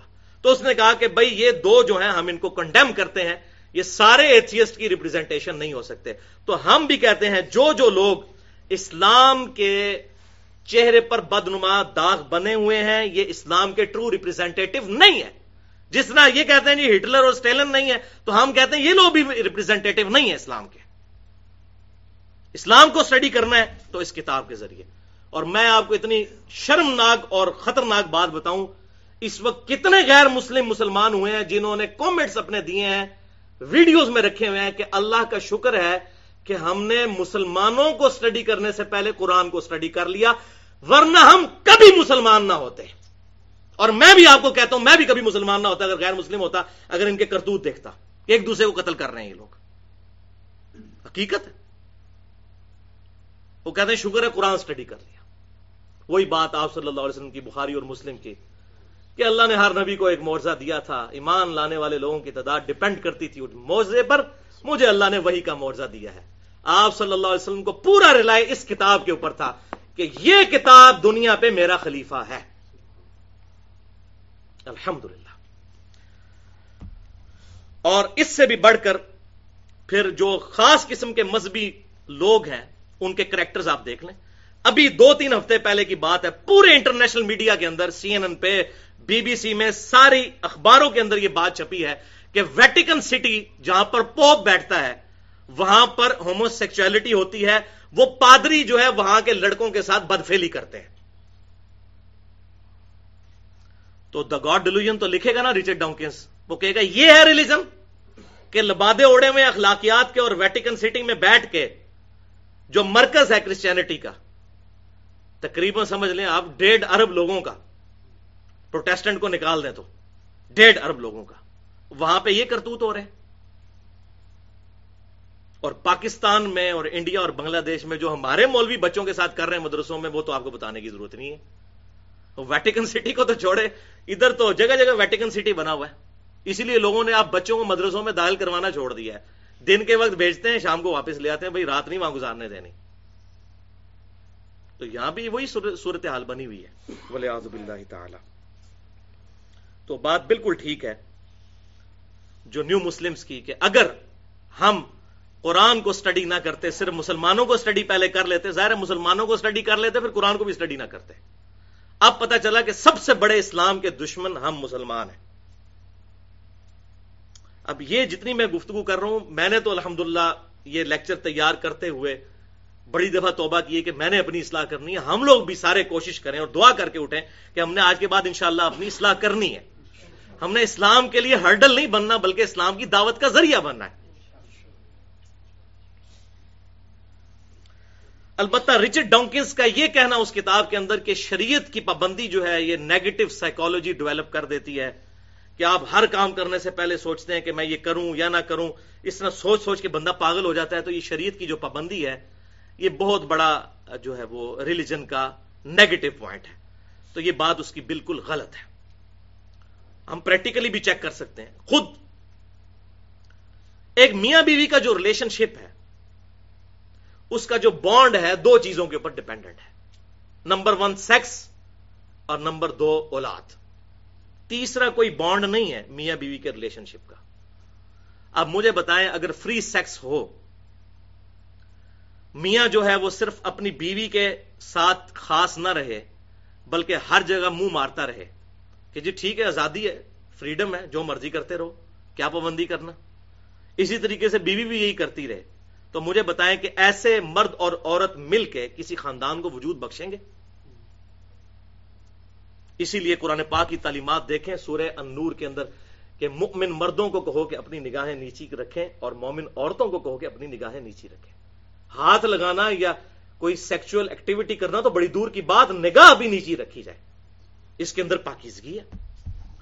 اور یہ میں آپ کو بالکل پریکٹیکلی، اپنی پریکٹیکلی اور دعوے کے ساتھ یہ بات کرتا ہوں کہ جو میاں بیوی ان چیزوں کا خیال رکھتے ہیں ان کے درمیان سیکشول بانڈ بھی مضبوط رہتا ہے اور اولاد کی بنیاد پہ بھی بانڈ مضبوط رہتا ہے. تو لہذا شریعت بہت بڑی نعمت ہے. نمازوں کی جو ٹائمنگ ہے یہ اتنی بڑی نعمت ہے، یعنی ہم کبھی بھی صبح کا وہ اچھا وقت یوٹیلائز کر ہی نہیں سکتے اگر فجر کی نماز ہم پہ فرض نہ ہوتی. میں آپ کو اپنی بات کرتا ہوں، کس کا دماغ خراب ہے اتنی صبح اٹھے؟ ہم ہمیشہ سورج نکلنے کے بعد اٹھتے. آپ ذرا امیجن کریں اگر نماز نہ پڑھنی ہو تو زندگی اس وقت دنیا میں کتنے لوگ ایسے لاکھوں کروڑوں موجود ہوں گے جنہوں نے شاید زندگی میں کبھی سورج نکلتے ہوئے دیکھا ہو، صرف اس وجہ سے کہ ٹائمنگ نہیں ہے. اس طرح آفس سے آئے شام کو سو گئے، رات کو 12 بجے اٹھے، روٹی کھائی، اب نیند ہی نہیں آ رہی. لیکن نہیں، ہم کہتے ہیں ابھی مغرب کی نماز پڑھنی ہے، پھر عشاء پڑھیں گے، ایک باری سوئیں گے اور رات کو جب جلدی سوئیں گے صبح جلدی اٹھیں گے. تو یہ ساری کی ساری شیڈیولنگ جو کی ہے شریعت نے، یہ بیسیکلی کوئی پابندی نہیں ہے بلکہ سلیقہ سکھایا گیا ہے. جس طرح انہوں نے ٹریفک قوانین بنائے ہیں تو یہ کوئی پابندی ہے؟ اس کی وجہ سے ایکسیڈنٹ سے بچا جاتا ہے اور ساری ٹریفک سموتھ چلتی ہے. تو انسان کے بھی سارے معاملات سموتھ چلنے کے لیے شریعت لعنت نہیں، معاذ اللہ، بہت بڑی نعمت ہے. رہا اب رچرڈ ڈانکنز کا یہ کہنا اس کتاب میں، بہت مزے کی بات ہے اور میں حیران ہوا کہ ایگزیکٹ وہی بات، حالانکہ اس نے قرآن سٹڈی نہیں کیا لیکن قرآن میں بھی یہی بات لکھی ہوئی ہے. وہ یہ کہتا ہے کہ اگر یہ لوگ سمجھتے ہیں کہ آخرت کی زندگی کوئی زندگی ہے تو انہیں تو بےتابی کے ساتھ موت کا انتظار کرنا چاہیے. لیکن دنیا پرستی میں اتنے آگے ہوتے ہیں یہ لوگ کہ راتوں رات امیر بننے کی کوشش کرتے ہیں. ان کو کہ اگر مرنا ہے تو کہتے ہیں میں نے تو ابھی مرنا ہی نہیں ہے. تو اگر واقعی آخرت کی زندگی ایسٹ ہے تو انہیں تو مرنے کے لیے تیار ہونا چاہیے. تو یہ اعتراض اس کا بالکل صحیح ہے. قرآن پاک بھی یہی کہتا ہے کئی جگہ پہ یہودیوں کو ٹانٹ کرتے ہوئے کہ اے یہودیوں، سورہ الجمعہ میں بھی آیا کہ اگر تمہیں واقعی یہ زوم ہو گیا نا کہ تم اللہ کے محبوب بندے ہو اور اللہ کے بڑے لاڈلے ہو تو موت کی تمنا کرو. اور اللہ تعالیٰ فرماتا ہے یہ کبھی موت کی تمنا نہیں کریں گے ان اعمال کے سبب جو انہوں نے آگے بھیجے ہیں. واقعی جس کا آخرت پہ یقین ہے، آخرت کی زندگی اس کے لیے ہر وقت سامنے ہونی چاہیے. دنیا کی زندگی اس کے لیے لائبلٹی ہونی چاہیے. اصل ایسٹ تو آخرت کی زندگی ہے. اور یہی آپ دیکھ لیں صحابہ کرام علیہم رضوان کو کہ موت کا وقت آتا تھا تو خوش ہوتے تھے. کتنے واقعات موجود ہیں کہ نبی صلی اللہ علیہ وسلم سے ملاقات ہوگی. ٹھیک ہے، سیدہ فاطمہ کا تو موجود ہے، بخاری اور مسلم کی متفق علیہ حدیث ہے. کان میں ایک بات کہی تو رو پڑی اور ایک بات کہی تو ہنس پڑی. روئی تھی اس بات پہ کہ آپ صلی اللہ علیہ وسلم دنیا سے تشریف لے جا رہے ہیں، اور ہنس پڑی اس بات کے اوپر کہ آپ نے فرمایا کہ سب سے پہلے تم مجھے آ کے ملو گی. تو وہ تو مرنے سے پہلے ہی ہنس رہی تھی، موت کی تلاش میں تھی. اسی طریقے سے صحابہ کرام نے رضوان نے میدان جنگ میں قتال کے دوران اپنی جانیں جو اللہ کے سپرد کی.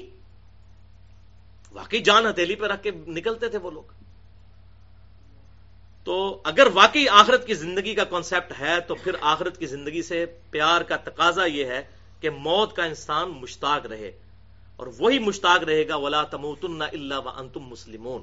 دیکھنا تمہیں موت نہ ہے مگر اس حال میں کہ مسلمان مرنا.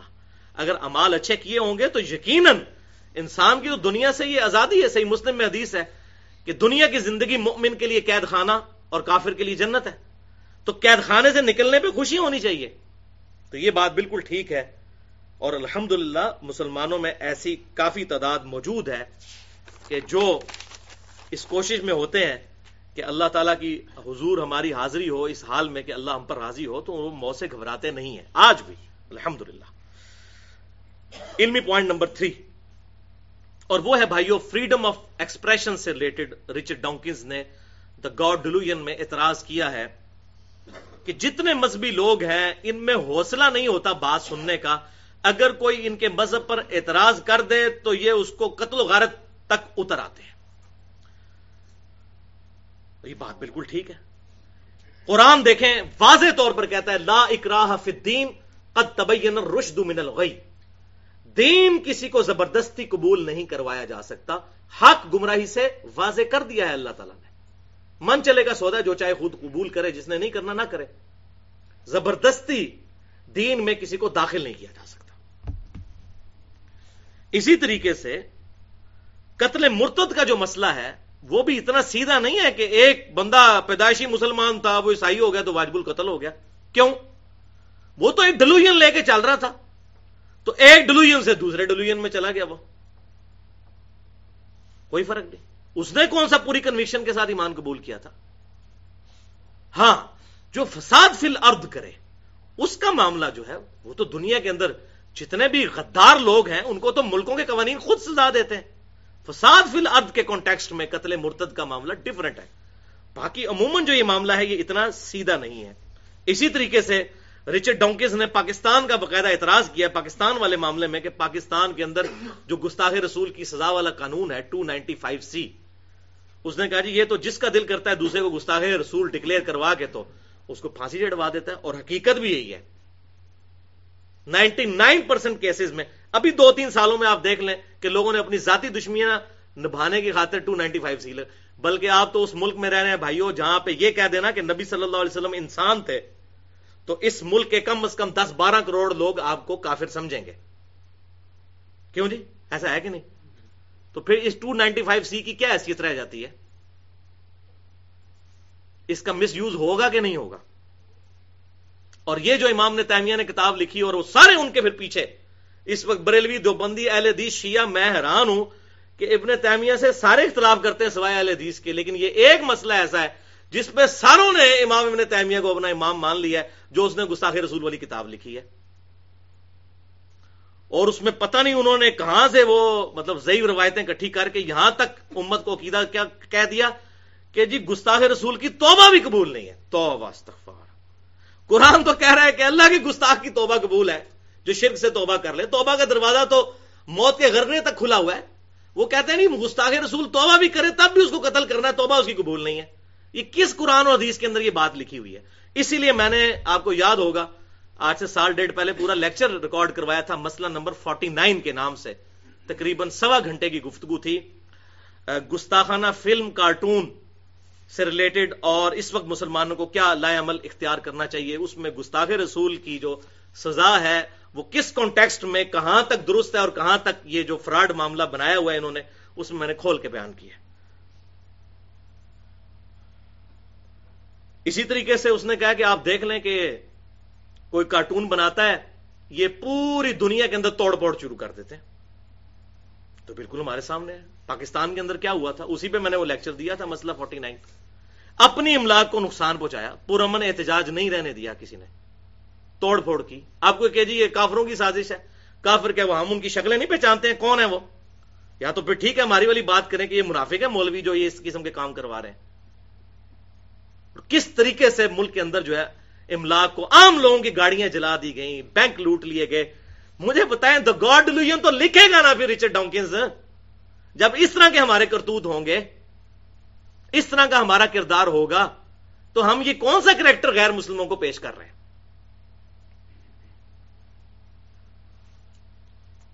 کسی کی یہ اب، اور اس میں جو مطلب داڑھی والوں سے زیادہ بغیر داڑھی والے آپ کو آگے نظر آئیں گے توڑ پھوڑ میں. اسی بغیر داڑھی والے کو کہنا کہ بھائی ڈنمارک والوں نے کارٹون میں نبی صلی اللہ علیہ وسلم کی مبارک داڑھی میں بم دکھایا ہے، تے پتر ہوں باننا اپنے پیو دا پتر تے تو نیت کر آج کے میں داڑھی رکھنا وا، انہیں میرے نبی دی داڑھی وچ بم دکھایا، میں آج داڑھی نیت کرنا وا، اوتھے ہی ٹھوس ہو جائے گا. تو اتنا آپ کو محبت رسول نظر آ گئی کہ بھائی انہوں نے داڑھی کے اندر بم دکھایا، آج تو نیت کرنا کہ میں داڑھی رکھتا ہوں، تو میں بھی مانوں کہ تو واقعی محبت رسول، بڑا عاشق رسول جو اپنے آپ کو کہلاتا ہے محبت رسول کرنے والا ہے، تو بن نہ پھر جنا. نہیں، محبت رسول میں، غلامی رسول میں موت بھی قبول ہے. موت قبول اپنی نہیں کہہ رہے ہوتے، دوسروں کی موت جان لینا، یہ ذہن میں رکھیے گا. اپنی موت کی بات نہیں ہو رہی ہوتی ہے، دوسروں کی. دوسروں کو قتل کریں گے، دوسروں کا نقصان کریں گے. ہاں، اپنا تو ایک داڑھی نہیں رکھی جائے گی جناب، وہ جناب ماں کہے گی میں تمہیں دودھ نہیں بخشاں گی، اور بیوی نہیں جناب چھوڑے گی، اور یہ نہیں ہوگا وہ نہیں ہوگا. تو یہ کون سی محبت رسول ہے؟ یہ صرف ایک ڈیلوژن ہے، ڈیلوژن. والعیاذ باللہ تعالی. اب آخری 2 پوائنٹس رہ گئے ہیں، اور وہ ہیں ذرا کڑوے پوائنٹس اور سائنٹیفک جو ہے وہ ریسرچ کے ذریعے ان چیزوں کا جواب دینا ہے. ایک دفعہ دروشی پڑھ لیجئے. اللہم صلی علی محمد وعلی آل محمد کما صلیت علی ابراہیم وعلی آل ابراہیم انک حمید مجید. اللہم بارک علی محمد وعلی آل محمد کما بارکت علی ابراہیم وعلی آل ابراہیم انک حمید مجید. علمی پوائنٹ نمبر 4، اور وہ ہے بھائیو، رچرڈ ڈاکنز نے اپنی کتاب دا گاڈ ڈیلوژن میں، پوری کتاب کے اندر اس نے رسل کا نام، اسی طریقے سے ایمینوئل کانٹ کا نام، اسی طریقے سے فرائیڈ کا نام، کارل مارکس کا نام، یہ صرف برکت کے لیے لیا ہے انورٹڈ کاما میں. اصل میں جس کو اس نے فالو کیا ہے وہ چارلز ڈارون ہے، جو سمجھ لے اس کا مرشد اعظم ہے، جس کی بنیاد پہ اس نے وہ ساری کتاب جو ہے وہ سارا اپنا مقدمہ پیش کیا ہے. چارلز ڈارون کی یہ کتاب origin of species by means of natural selection, یعنی مختلف جانداروں کا وجود میں آنا قدرتی چناؤ کے عمل کے ذریعے سے. یہ قدرتی چناؤ یا ایوولوشن یا نیچرل سلیکشن کیا ہے وہ میں بعد میں بتاتا ہوں. یہ 1859 کے اندر کتاب چھپی، 1859 میں. اور یہ بات بالکل حقیقت ہے کہ صدیوں سے منکرین خدا کو جو دلیل نہیں ملتی تھی کہ اتنی زیادہ 20 لاکھ کے قریب مخلوقات زمین پر کیسے آباد ہو گئیں، اور وہ اٹکل پچو سے بات کرتے تھے، ایک بنیادی اور مضبوط دلیل ان کو مل گئی ڈارون کی اس تھیوری کی شکل میں. ہے تھیوری ہے، ڈارون نے دعویٰ نہیں کیا کہ پریکٹیکلی ایسے ہوا، اس نے کہا یہ میری تھیوری ہے، ہائپوتھیسس ہے، ایسا ہی ہوا ہوگا. اب یہ نیچرل سلیکشن جو ہے اس کو سمجھ لیں، قدرتی چناؤ کو یا ایوولوشن کو، ارتقاء کو. تو ڈارون کا نظریہ یہ ہے کہ شروع میں کہیں سے ایک جاندار وجود میں آ گیا. اب یہ مسنگ لنک ہے کہ کیسے آیا، اس کو چھوڑیں، وہ بعد میں ہم ڈسکس کرتے ہیں. بہرحال ایک جاندار وجود میں آ گیا، اور پھر وقت گزرنے کے ساتھ ساتھ جو اس جاندار پہ حالات اور واقعات آئے، اس کے ذریعے اس کی ایوولوشن ہوتی رہی، اور جو اس کی نسل آگے پروڈیوس ہوئی، جن جانداروں نے حالات اور واقعات جو زمین پر برپا ہوئے ان کو سسٹین کر لیا، طوفانوں کو، اسی طریقے سے زلزلوں کو، اور ارد گرد کے حالات کو جو لوگ سسٹین کر گئے، جو جاندار، وہ زندہ رہ گئے اور باقی وقت کے ساتھ ساتھ ختم ہوتے چلے گئے. تو اس پورے پروسیس کو وہ کہتے ہیں ایوولوشن. اور قدرتی چناؤ ہوا، نیچرل سلیکشن. تو ہر نسل جو ہے اس طریقے سے آگے شفٹ ہوتی چلی گئی، اور کرتے کرتے اس وقت 20 لاکھ مخلوقات جو ہیں وہ روئے ارض پر موجود ہیں. اور اس کا یہ دعویٰ ہے کہ یہ جو زرافے ہیں یہ ہرن سے بن گئے ہیں. ہرن جو ہیں یہ اپنی گردن لمبی کر کے پتے توڑنے کی کوشش کرتے رہے، حتیٰ کہ ان کی گردن لمبی ہوتی گئی نسل در نسل، اور اتنی بڑی گردن بن گئی. یہ تو کچھ نہیں، جو آگے اس نے بات کی ہے کہ مچھلیاں جو ہیں آہستہ آہستہ پانی سے نکلیں اور ریپٹائلز کی شکل اختیار کر گئیں. یہ مگر مچھ اور ایلیگیٹرز اور اس طرح مچھلی پانی سے نکلے تو زندہ رہتی ہے. کہتے ہیں جو زندہ رہ گئیں، اب یہ ہائپوتھیسس ہے، جو زندہ رہ گئیں وہ ریپٹائلز کی شکل اختیار کر گئیں. اور اس سے بڑا مذاق کہ یہ ریپٹائلز آہستہ آہستہ انہوں نے اپنے ہاتھوں کو ہلانا شروع کیا تو پرندوں کی شکل اختیار کر لی. اب دیکھیں ہم لوگ ہنس رہے ہیں اس لیے کہ ہم جس جدید دور میں بیٹھے ہیں ہمیں سائنٹیفک فیکٹس کے ذریعے کتنی ریالٹیز موجود ہمیں پتا ہے کہ یہ زندگی کتنی کمپلیکس ہے. اس زمانے میں لوگوں نے اس کو اڈاپٹ کر لیا. لیکن ڈارون نے اس کتاب کے اندر یہ انصاف کیا کہ اس نے اس کتاب میں ایک چیپٹر باندھا ہے ڈیفیکلٹیز ان تھیوری، کہ میری یہ جو تھیوری ہے اس میں جو مشکلات مجھے پیش آ رہی ہیں اس میں سب سے بڑی مشکل اس نے کہا کہ اگر کسی ایک مثال سے بھی یہ بات ثابت ہو جائے کہ کوئی بھی پیچیدہ جانور یا کوئی آرگن، کوئی عضو بغیر ارتقائی تبدیلیوں کے خود بخود بن سکتا ہے اچانک، تو میری یہ ساری کی ساری تھیوری غلط ثابت ہو جائے گی. اور مزے کی بات ہے اس پوری کتاب کے اندر اس نے اس بات کا کوئی تسلی بخش جواب نہیں دیا کہ پہلا جاندار کس طرح وجود میں آیا، کیونکہ وہیں سے تو سارا معاملہ سٹارٹ ہوا. اسی طریقے سے اللہ کا شکر ہے کہ اس نے یہ بھی دعویٰ نہیں کیا کہ زمین پر جو زندگی ہے یہ ہمیشہ سے ہے، تب بھی پرابلم کھڑی ہو جاتی. اس وقت تو اس کو نہیں پتا تھا، وہ تو بعد میں بگ بینگ تھیوری کے ذریعے یہ ساری ڈیٹیل جو میں نے مسئلہ نمبر 60 میں ہو از اللہ میں بتائی ہے کہ یہ اب اسٹیبلش ہو چکا ہے سائنس کے اندر یہ بات کہ کائنات پیدا کی گئی ہے، ہمیشہ سے نہیں ہے. یہ پیدا ہوئی ہے. جب کوئی چیز پیدا ہوئی ہے تو پھر کوئی کریٹر بھی ہے. تو ڈارون کا وہ دعویٰ جو ہے وہ 5 سالوں کے اندر ہی غلط ثابت ہو گیا اس کی کتاب کے آنے کے بعد. اسی دور میں بہت بڑا ایک بیالوجی کی فیلڈ کا سائنٹسٹ تھا، اس کا نام ہے لوئی پاسچر. اس نے اس کے جو یہ دعوے کی بنیاد ہی اکھاڑ دی اور اس نے یہ ثابت کیا تجربات کے ذریعے کہ یہ بات امپاسبل ہے کہ کوئی بھی میٹر خود بخود کسی جاندار کی شکل اختیار کر لے. ایون کوشش کر کے بھی کسی بھی مٹیریل کے ساتھ کوئی جاندار نہیں بنایا جا سکتا. اب اس کو آسان الفاظ میں آپ سمجھ لیں کہ انڈے میں سے چوزا نکلتے تو ہم لوگوں نے دیکھا ہے. انڈا توڑ کے لیسدار مادہ دیا جائے، دنیا جہان کے سارے انٹلیکچوئلز اکٹھے ہو جائیں، اس لیسدار مادے سے ایک چوزا تو بڑی دور کی بات چوزے کی چونچ بنا کے بتا دیں، نہیں بنا سکتے. تو جب یہ کام کرنے سے نہیں ہو سکتا تو خود بخود کیسے ہو رہا ہے؟ جو کام کرنے سے نہ ہو وہ خود بخود کیسے ہو سکتا ہے؟ کیونکہ پہلے یہ اسپونٹینیس جنریشن کا کنسپٹ پایا جاتا تھا جب لوگوں کو سائنس کی اتنی نو ہاؤ نہیں تھی. لوگوں میں عقیدہ تھا کہ یہ کیچڑ میں سے مینڈک خود بخود بن جاتے ہیں. وہ تو اب پتا چلا کہ مینڈک جو ہے ڈورمنٹ پوزیشن میں کئی مہینوں کے لیے زمین میں چلے جاتے ہیں اور برسات کے موسم میں باہر نکلتے ہیں. وہ یہ کہتے تھے جی وہ کیچڑ کی شکل کے ہوتے ہیں تو اسی میں سے بن جاتے ہیں. اب ان کو کیا پتا کہ یہ زندگی کتنی کمپلیکس ہے؟ اس وقت خوردبین تو مائکروسکوپ تو دریافت ہی نہیں ہوئی تھی. یہ تو بعد میں پتا چلا کہ یہ زندگی کتنی کمپلیکس ہے. اسی طریقے سے لوگوں کا یہ کنسپٹ تھا کہ جو گوشت ہے اس میں سے خود بخود چھوٹے چھوٹے کیڑے بن جاتے ہیں.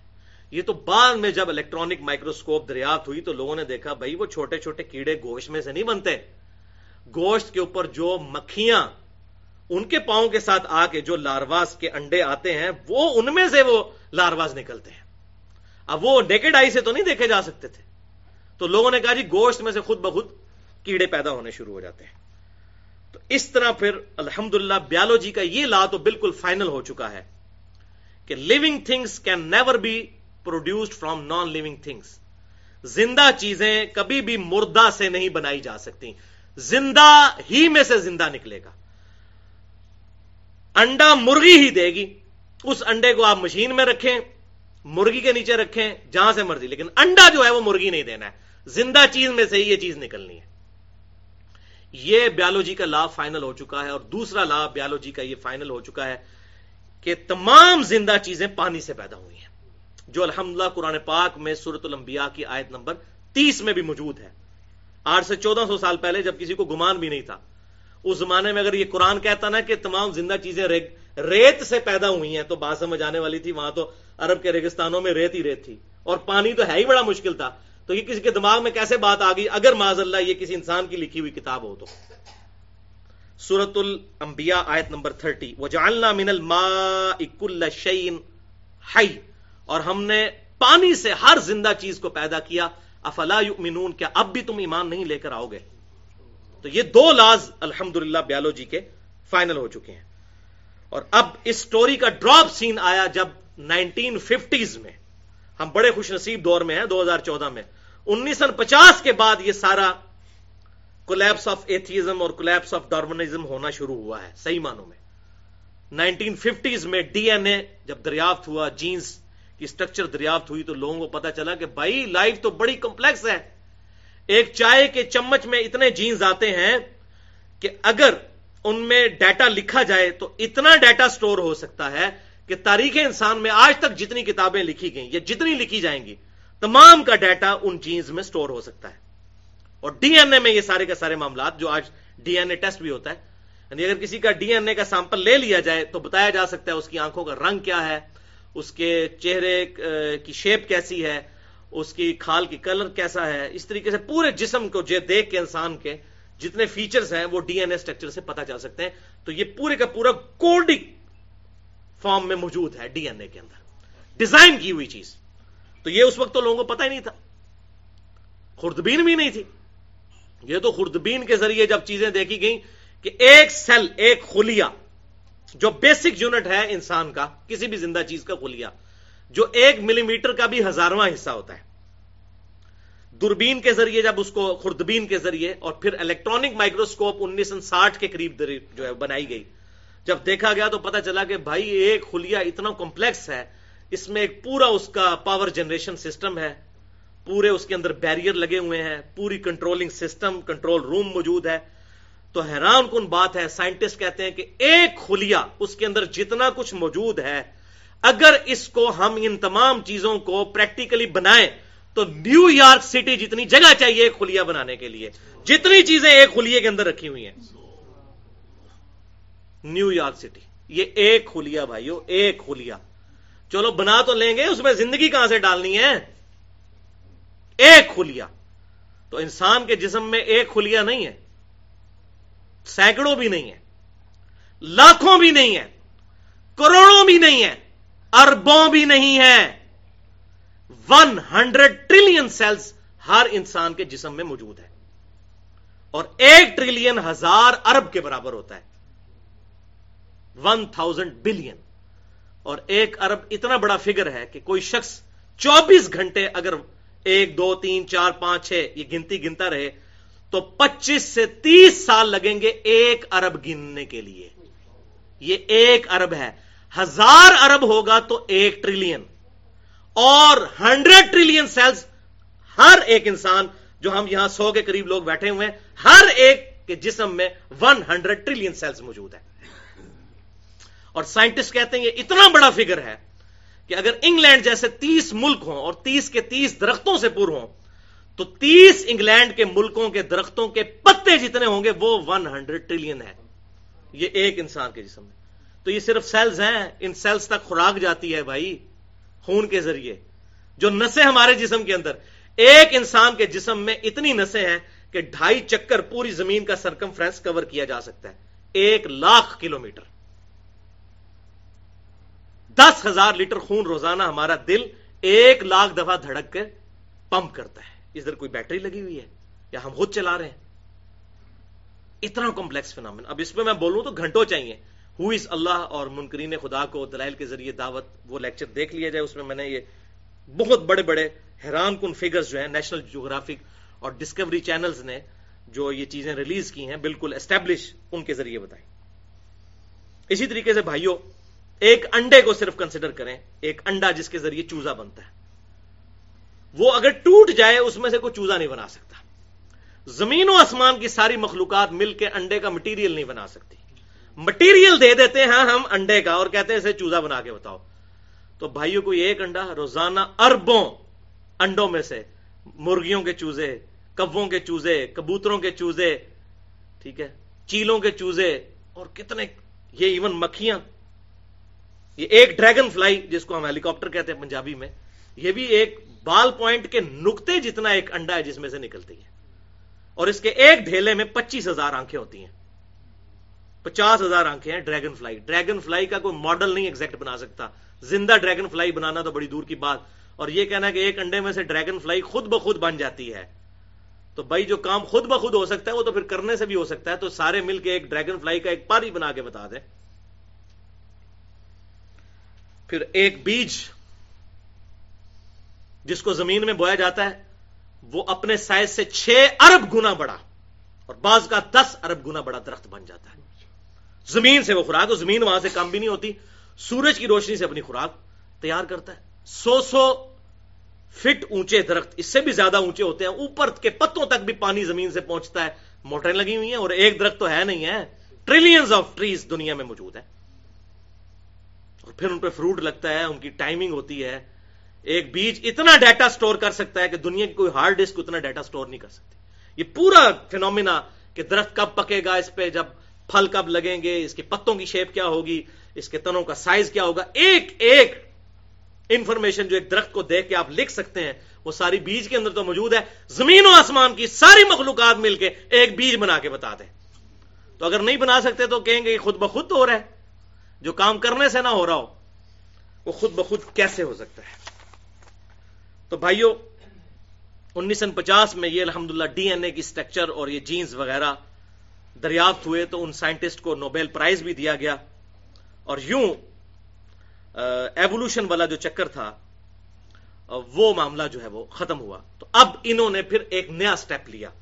انہوں نے کہا کہ اب چونکہ سائنس ترقی کر گئی ہے تو یہ تو بیکورڈ لوگ تھے، انہوں نے کہا کہ جی اب ڈی این اے کا پتہ چل گیا نا، وہ 4 باتیں ہاتھ لگ جائیں تو پھر بندہ جو ہے وہ پھٹکڑی پاس ہو تو ایک دکان تو کھول ہی لیتا ہے انسان. تو انہوں نے کہا کہ اچھا ڈی این اے دریافت ہو گیا تو لائف تو بڑی کمپلیکس ہے. اور وہاں پہ پھر موومنٹ چل گئی، انٹیلیجنٹ ڈیزائن موومنٹ امریکہ کے اندر. ڈارون کے اگینسٹ انہوں نے انٹیلیجنٹلی ڈیزائن، یہ چیزیں ہیں، انہوں نے انٹیلیجنٹ ڈیزائن موومنٹ چلائی وہاں پہ لوگوں نے کہ یہ تمام چیزیں کسی گاڈ نے کریٹ کی ہیں. یہ ڈی این اے کی سٹرکچر تو اتنی کمپلیکس ہے. تو انہوں نے کہا اچھا یہ جو ایوولوشن ہوتی ہے یہ ڈی این اے کی تبدیلی کی وجہ سے ہوتی ہے. اور اس کے لیے ایک ٹرم ڈیوائز کی انہوں نے میوٹیشن، کہ میوٹیشن کا ایک عمل ہے کہ بیرونی مداخلت کے ذریعے ڈی این اے کی سٹرکچر میں چینج آتا ہے، اس کی وجہ سے یہ مچھلیوں سے ریپٹائلز اور ریپٹائل سے پرندے بننے شروع ہو گئے. اب بات جو ہاتھ لگ گئی تو انہوں نے یہ بات کی. تو میوٹیشن کو بھی سمجھ لیں. میوٹیشن یہ ہے کہ کسی بھی کیمیکل ایفیکٹ سے یا ریڈیشن کے ایفیکٹ سے ڈی این اے کی سٹرکچر کو ڈسٹرب کیا جائے. تو یہ ریکارڈڈ بات ہے کہ کبھی بھی میوٹیشن کے ذریعے کوئی پازیٹو تبدیلی نہیں آئی، ہمیشہ نیگیٹو تبدیلی آئی ہے. کیونکہ second law of thermodynamics یہی ہے کہ جو ناکارگی ہے، جس کو انٹروپی کہتے ہیں فزکس کی لینگویج میں، یہ ہمیشہ بڑھتی ہے. آپ اس کو سمجھ لیں. مثال کے طور پر میرے پاس ایک گلاس ہے، اس گلاس میں میں نیچے بلیو کلر کے چھوٹے چھوٹے بالز کی لیئر لگاؤں، اس کے اوپر یلو کلر کی، اس کے اوپر ریڈ کلر کی، یہ 3 لیئرز لگے. اب مجھے بتائیں ان لیئرز کے بعد میں اس کو ہلانا شروع کر دوں تو سارے بالز مکس ہو جائیں گے. اب مجھے بتائیں میں اگر ہزاروں سال تک بھی ہلاتا رہوں کیا کبھی وہ پوزیشن دوبارہ آ سکتی ہے؟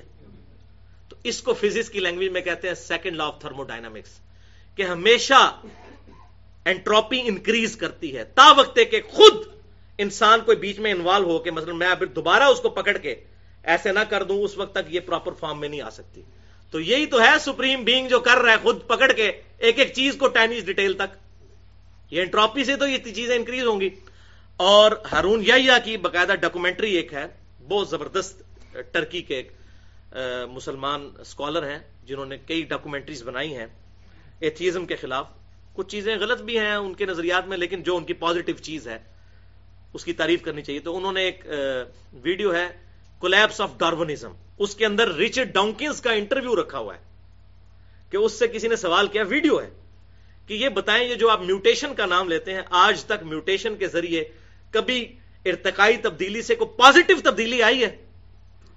تو اس نے یوں دیکھنا شروع کر دیا، سوچنا شروع کر دیا، اس کی زبان ہی بند ہو گئی ہے کیونکہ پریکٹیکلی نظر آیا ہے. اور وہ ابھی بھی وہ بچڑے موجود ہیں جو پیدا ہوئے ہیں, 6 ٹانگیں ہیں ان کی, 2 گردن پہ لٹک رہی ہیں. اس طریقے سے مکھیوں پہ انہوں نے ایکسپیریمنٹ کیا تو مردہ لنگڑی لولی قسم کی مکھیاں جو ہیں وہ بننی شروع ہوئی. D N A structure disturb کی ہے تو وہ میوٹیشن کی وجہ سے ڈس آرڈر انکریز ہوا, انٹروپی, فائدہ کوئی نہیں ہوا. تو یہ بھی الحمدللہ ان کا حربہ ختم ہو چکا ہے اس حوالے سے. اور یہ ہارون یحییٰ کا میں نے تعارف کروایا, اور ساتھ ہی میں اپنے قریبی دوست ہیں انجینئر حافظ محمد جعفر صاحب, انہوں نے ایک کتاب لکھی ہے 150 صفحات پر مشتمل ہے, کائنات سے خالق کائنات تک. اور میں کہتا ہوں کمال کر دیا انہوں نے. ہارون یحییٰ کی جتنی ڈاکومنٹریز تھیں اور اس طرح کی یہ تمام اعتراضات جو غیر مسلموں کے تھے, رچرڈ ڈونکنز کے جو اعتراضات تھے, ان کو بھی انہوں نے ریٹن فارم میں اردو میں 150 صفحوں کی وہ کتاب الحمدللہ پبلش ہو چکی ہے ان کی. اب اس کا تیسرا ورژن بھی آنے والا ہے. آج میری ان سے فون پہ بات بھی ہوئی تھی. وہ انشاءاللہ تعالی لیکچر کے بعد اگر کسی کو کتاب چاہیے ہو تو ہم پی ڈی ایف انشاءاللہ تعالی اس کو ضرور ای میل کر دیں گے. وہ 150 صفحے اردو میں بہترین قرآن پاک کی آیات اور جدید سائنٹیفک فیکٹس کی روشنی میں ان تمام چیزوں کا جواب انہوں نے بڑا تسلی بخش دیا ہے. اور یہاں رچرڈ ڈونکنز کا تو میں نے بتایا کہ وہ خاموش ہو گیا میوٹیشن کے معاملے میں. اس کے مرشد کی بھی بات سن لیں, چارلز ڈارون کی. اس نے اپنے ایک دوست کو خط میں لکھا, اور میں کہتا ہوں مجھے تو وجد آ گیا اس کی یہ بات پڑھ کے. وہ کہتا ہے میں جب کبھی بھی مور کو دیکھتا ہوں مجھے بخار چڑھ جاتا ہے, پی کاک کو, مور کو. ڈارون کہتا ہے میں جب مور کو دیکھتا ہوں نا پر پھیلائے ہوئے تو مجھے بخار چڑھ جاتا ہے کہ اتنا خوبصورت پیٹرن کیسے خود بخود بن سکتا ہے بغیر ڈیزائنر کے. حقیقت بات ہے اس کا ایک پر اگر آپ اتار لیں نا, واقعی مور کی مثال ڈارون نے دی, کوئی عام آدمی تو نہیں تھا, بہت انٹلیکچوئل تھا. حقیقت بات ہے, میں نے یہ خود پھر منظر دیکھا ہے. مور جس طریقے سے وہ ڈیزائن بناتا ہے, اور اس کا ایک اگر آپ پر بھی ڈسٹرب کر دیں وہ ڈیزائن نہیں بن سکتا. پھر ایک پر کو بھی کنسیڈر کریں تو واقعی ڈارون کو صحیح بخار چڑھتا تھا کہ یہ خود بخود کیسے ہو رہا ہے. اس کو بھی پتا تھا کہ یہ خود بخود تو نہیں ہو, یہ ڈیفیکلٹی ان تھیوری تو تھا کہ یہ اتنی چیزیں کیسے نہ میوٹیشن کے ذریعے ہو سکتی ہیں, نہ جو ہے وہ نیچرل سلیکشن کے ذریعے, نہ ایوولوشن کے ذریعے ہو سکتی ہیں. تو لہذا اس معاملے میں الحمدللہ حق بالکل واضح ہو چکا ہے اب لوگوں کے سامنے. اور یہاں تک کہ اب اس پہ ایک بڑی ضرب ان پہ یہ بھی پڑی کہ فاسل ریکارڈ جو ہے وہ بھی 500 ملین ایئرز تک کا دریافت ہو چکا ہے. فاسلز یہ ہوتے ہیں کہ کوئی جانور آج سے لاکھوں سال پہلے مرا, مرنے کے بعد اس کے اوپر لاوا گر گیا, یا اس کے اوپر ایسی کوئی طے آ گئی جس کی وجہ سے ایئر ریموو ہو گئی. تو جب ایئر ریموو ہو جائے گی تو اس کا وہ گلنے سڑنے کا پروسیس اس طریقے سے نہیں ہوتا. تو وہ پھر آپ نے دیکھا کھنڈرات کی کھدائی کے دوران وہ فاسلز نکلتے ہیں پتھروں کے اندر دبے ہوئے. تو وہ 500 ملین ایئرز پرانے فاسلز بھی شارک مچھلیوں کے, ڈریگن فلائی کے اور کیڑیوں کے, آنٹس کے ملے ہیں. ایگزیکٹ وہی ڈیزائن ہے جو آج کی شارک مچھلی دنیا میں موجود ہے. آج سے 500 ملین ایئرز پرانی شارک مچھلی کے فاسلز ایگزیکٹ وہی نکلے ہیں. تو ایوولوشن کہاں سے ہوئی ہے؟ یہ ساری کی ساری چیزیں ایک دم بنائی گئی ہیں 20 لاکھ مخلوقات کسی کے ڈیزائن کرنے سے. اللہ اکبر کبیرہ. تو بھائیو یہ اتنا کمپلیکس فینومینا ہے کہ آج سائنس یہ بات ماننے پہ مجبور ہے کہ کسی سپریم بینگ کا یہ کمال ہے. چنانچہ میں 2 حوالے دیتا ہوں. امریکن فلاسفر ہے پیٹرک گلن, اس کی کتاب ہے گاڈ دا ایویڈنس, خدا کا ثبوت, 1997 میں چھپی ہے, یعنی کہ کچھ عرصہ پہلے ہی, تقریباً سمجھ لیں آپ 16-17 سال پہلے. اس میں اس نے لکھا کہ گزشتہ چند دہائیوں کی سائنٹیفک ڈسکوریز نے یہ بات ماننے پر لوگوں کو مجبور کر دیا ہے کہ گاڈ ہائپوتھیسز ہی درست تھا. یعنی یہ نظریہ کہ یہ کائنات کسی گاڈ نے بنائی ہے, یہ نظریہ ہی درست ہے. وہ نظریہ کہ یہ ساری کی ساری چیزیں خود بخود بنی, یہ نظریہ درست نہیں ہے. اسی طریقے سے جارج گرینسٹائن بہت بڑا سائنٹسٹ ہے, 1988 میں اس کی کتاب پبلش ہوئی سمبیولک یونیورس. اس میں اس نے یہ بات لکھی کہ نہ چاہتے ہوئے بھی سائنس کی یہ ڈسکوریز 20ویں صدی کی کیا ہمیں اس بات کی طرف دھکیل رہی ہیں کہ ہم کسی سپریم بینگ کی تلاش میں ہیں, کسی ایک سپر نیچرل ایجنسی کی تلاش میں ہیں کہ جس نے اس کائنات کو بنایا ہے, کہ یہ اتنا کمپلیکس ڈیزائن کیسے بن گیا. الحمدللہ قرآن پاک میں اس کے کئی دلائل موجود ہیں، لیکن میں 3 جگہ سے آیات پیش کرتا ہوں تاکہ ہمارا ایمان تازہ ہو، اور اس کتاب نے اب آپ کو یہ سائنٹیفک باتیں سن کے یہ کتاب کی باتیں مزید کھل کے سمجھ آئیں گی۔ 3 مقامات سے میں نے آیات لی ہیں وجد امیز۔ پہلا مقام سورہ الطور کی آیت نمبر ہے 35۔ بسم اللہ الرحمن الرحیم۔ ام خلقوا من غیر شیء ام هم الخالقون، کیا یہ لوگ بغیر خالق کے پیدا کر دیے گئے یا یہ خود اپنے خالق ہیں؟ اللہ اکبر، یعنی اپنے اوپر غور کرتے ہیں، کیا انہوں نے اپنے آپ کو خود پیدا کیا ہے؟ تو خود نہیں پیدا کیا تو پھر کسی نے کیا ہوگا، بغیر کسی کے بنائے بن گئے ہیں یہ۔ اللہ اکبر۔ افحسبتم انما خلقناکم عبثا وانکم الینا لا ترجعون، اے انسان تو نے کیا سمجھا کہ تجھے ہم نے فضول ہی پیدا کر دیا ہے اور تجھے مر کے ہماری طرف نہیں آنا؟ کسی نے بنایا ہے، کسی کے بنانے سے تو بنا ہے۔ دوسرا مقام سورۃ البقرہ کی آیت نمبر 28 اور 29۔ کیف تکفرون باللہ، اے انسانوں کس طرح تم اللہ کا کفر کرو گے، کیسے اللہ کو ڈینائی کر دو گے، اللہ کا انکار کر دو گے۔ وکنتم امواتا فاحیاکم، تم تو مردہ تھے، کوئی شے نہیں تھے، ہم نے تمہیں زندگی دی۔ ثم یمیتکم، پھر ہم تمہیں موت دیں گے۔ دیکھ لیں انسان اپنی موت نہیں ٹال سکتا۔ ثم یحییکم، پھر ہم ہی تمہیں زندہ کر لیں گے۔ ثم الیہ ترجعون، اور پھر تمہیں لوٹ کے ہمارے پاس ہی آنا ہے۔ هو الذی خلق لکم ما فی الارض جمیعا، وہ اللہ ہی ہے جس نے جو کچھ زمین کے اندر ہے انسان تیرے لیے پیدا کیا۔ ثم استوى الی السماء، اس کے بعد آسمانوں کی طرف متوجہ ہوا۔ فسواہن 7 سماوات، تو ٹھیک 7 آسمان بنا دیے۔ وہو بکل شیء علیم، اور یہ چیزیں صرف بنائی نہیں بلکہ ہر چیز کو اپنے علم سے احاطہ بھی کیا ہوا ہے۔ یہ ہے کریشن ایکس نہیلو، عدم محض سے وجود، کوئی چیز نہیں تھی بنا دی۔ ایک تو ہے لکڑی تھی، اس سے کرسی بنا لی، اور لکڑی کہاں سے بنی؟ عدم محض سے وجود بخشنا، بدیع السماوات والارض، یہ ہے وہ بات، کریشن ایکس نہیلو، عدم محض سے وجود بخشنے والی ذات۔ اور تیسرا مقام تو قرآن پاک میں کہتا ہوں ایپیکس ہے، اگر اس حوالے سے قرآن پاک کا سب سے بلند ترین مقام ہے تو یہ آیات ہے سورۃ الواقعہ، آیات نمبر 57 سے 74 تک۔ میں تیزی سے پڑھتا چلا جاتا ہوں، ان کا ترجمہ کرتا چلا جاتا ہوں۔ نحن خلقناکم فلولا تصدقون، اے انسانوں ہم نے ہی تمہیں پیدا کیا، پھر تم کیوں نہیں یقین کرتے اس بات کا کہ ہم نے تمہیں پیدا کیا؟ افرائیتم ما تمنون، بھلا غور تو کرو کہ جو تم منی ٹپکاتے ہو، جو انٹرکورس کرتے ہو اور منی نکلتی ہے، انتم تخلقونہ ام نحن الخالقون، کیا اسے بچہ تم بناتے ہو یا ہم بناتے ہیں؟ واقعی اللہ ہی بناتا ہے، زمین و آسمان کی ساری مخلوقات مل کے۔ بچہ کیا، بچے کی ایک آنکھ نہیں کو بنا سکتا، اور آنکھ تو اتنا کمپلیکس فینامنا، آج سائنٹسٹ حیران ہے کہ آنکھیں تو اچانک نمودار ہوتی ہیں۔ 6-7 مہینے تک بچہ پورا بن چکا تھا، آنکھیں نہیں ہوتی، اچانک آنکھیں آ جاتی ہیں۔ اب مجھے بتائیں، آنکھوں میں شیشہ ہے، گوشت میں کون سا مٹیریل ہے جو شیشے میں کنورٹ ہو جائے؟ گوشت کا کوئی شیشے سے لینا دینا ہے؟ اور نہ صرف کنورٹ ہوا، پیچھے پوری بنائی ہے۔ آنکھ پہ ڈسکشن کی جائے تو بندہ پاگل ہو جاتا ہے، یہ کیسا سسٹم ہے؟ تو جو تم منی ٹپکاتے ہو، کیا تم بچہ بناتے ہو یا ہم تخلیق کرتے ہیں؟ نحن قدرنا بینکم الموت وما نحن بمسبوقین، ہم موت تمہارا مقدر کر چکے ہیں اور تم ہمیں آر نہیں دلا سکتے۔ تمہاری کمزوری کے لیے اتنا ہی کافی ہے کہ تم نہ اپنی مرضی سے زندہ ہوتے ہو نہ مرتے ہو۔ اور میں کہتا ہوں یہ 3 چیزیں ایسی اللہ نے ساتھ لگا دی ہیں۔ نمبر 1 موت، نمبر 2 نیند، اور نمبر 3 پیشاب۔ کوئی دنیا کا انسان 24 گھنٹے میں سوئے بغیر اگلے 24 گھنٹے نہیں گزار سکتا۔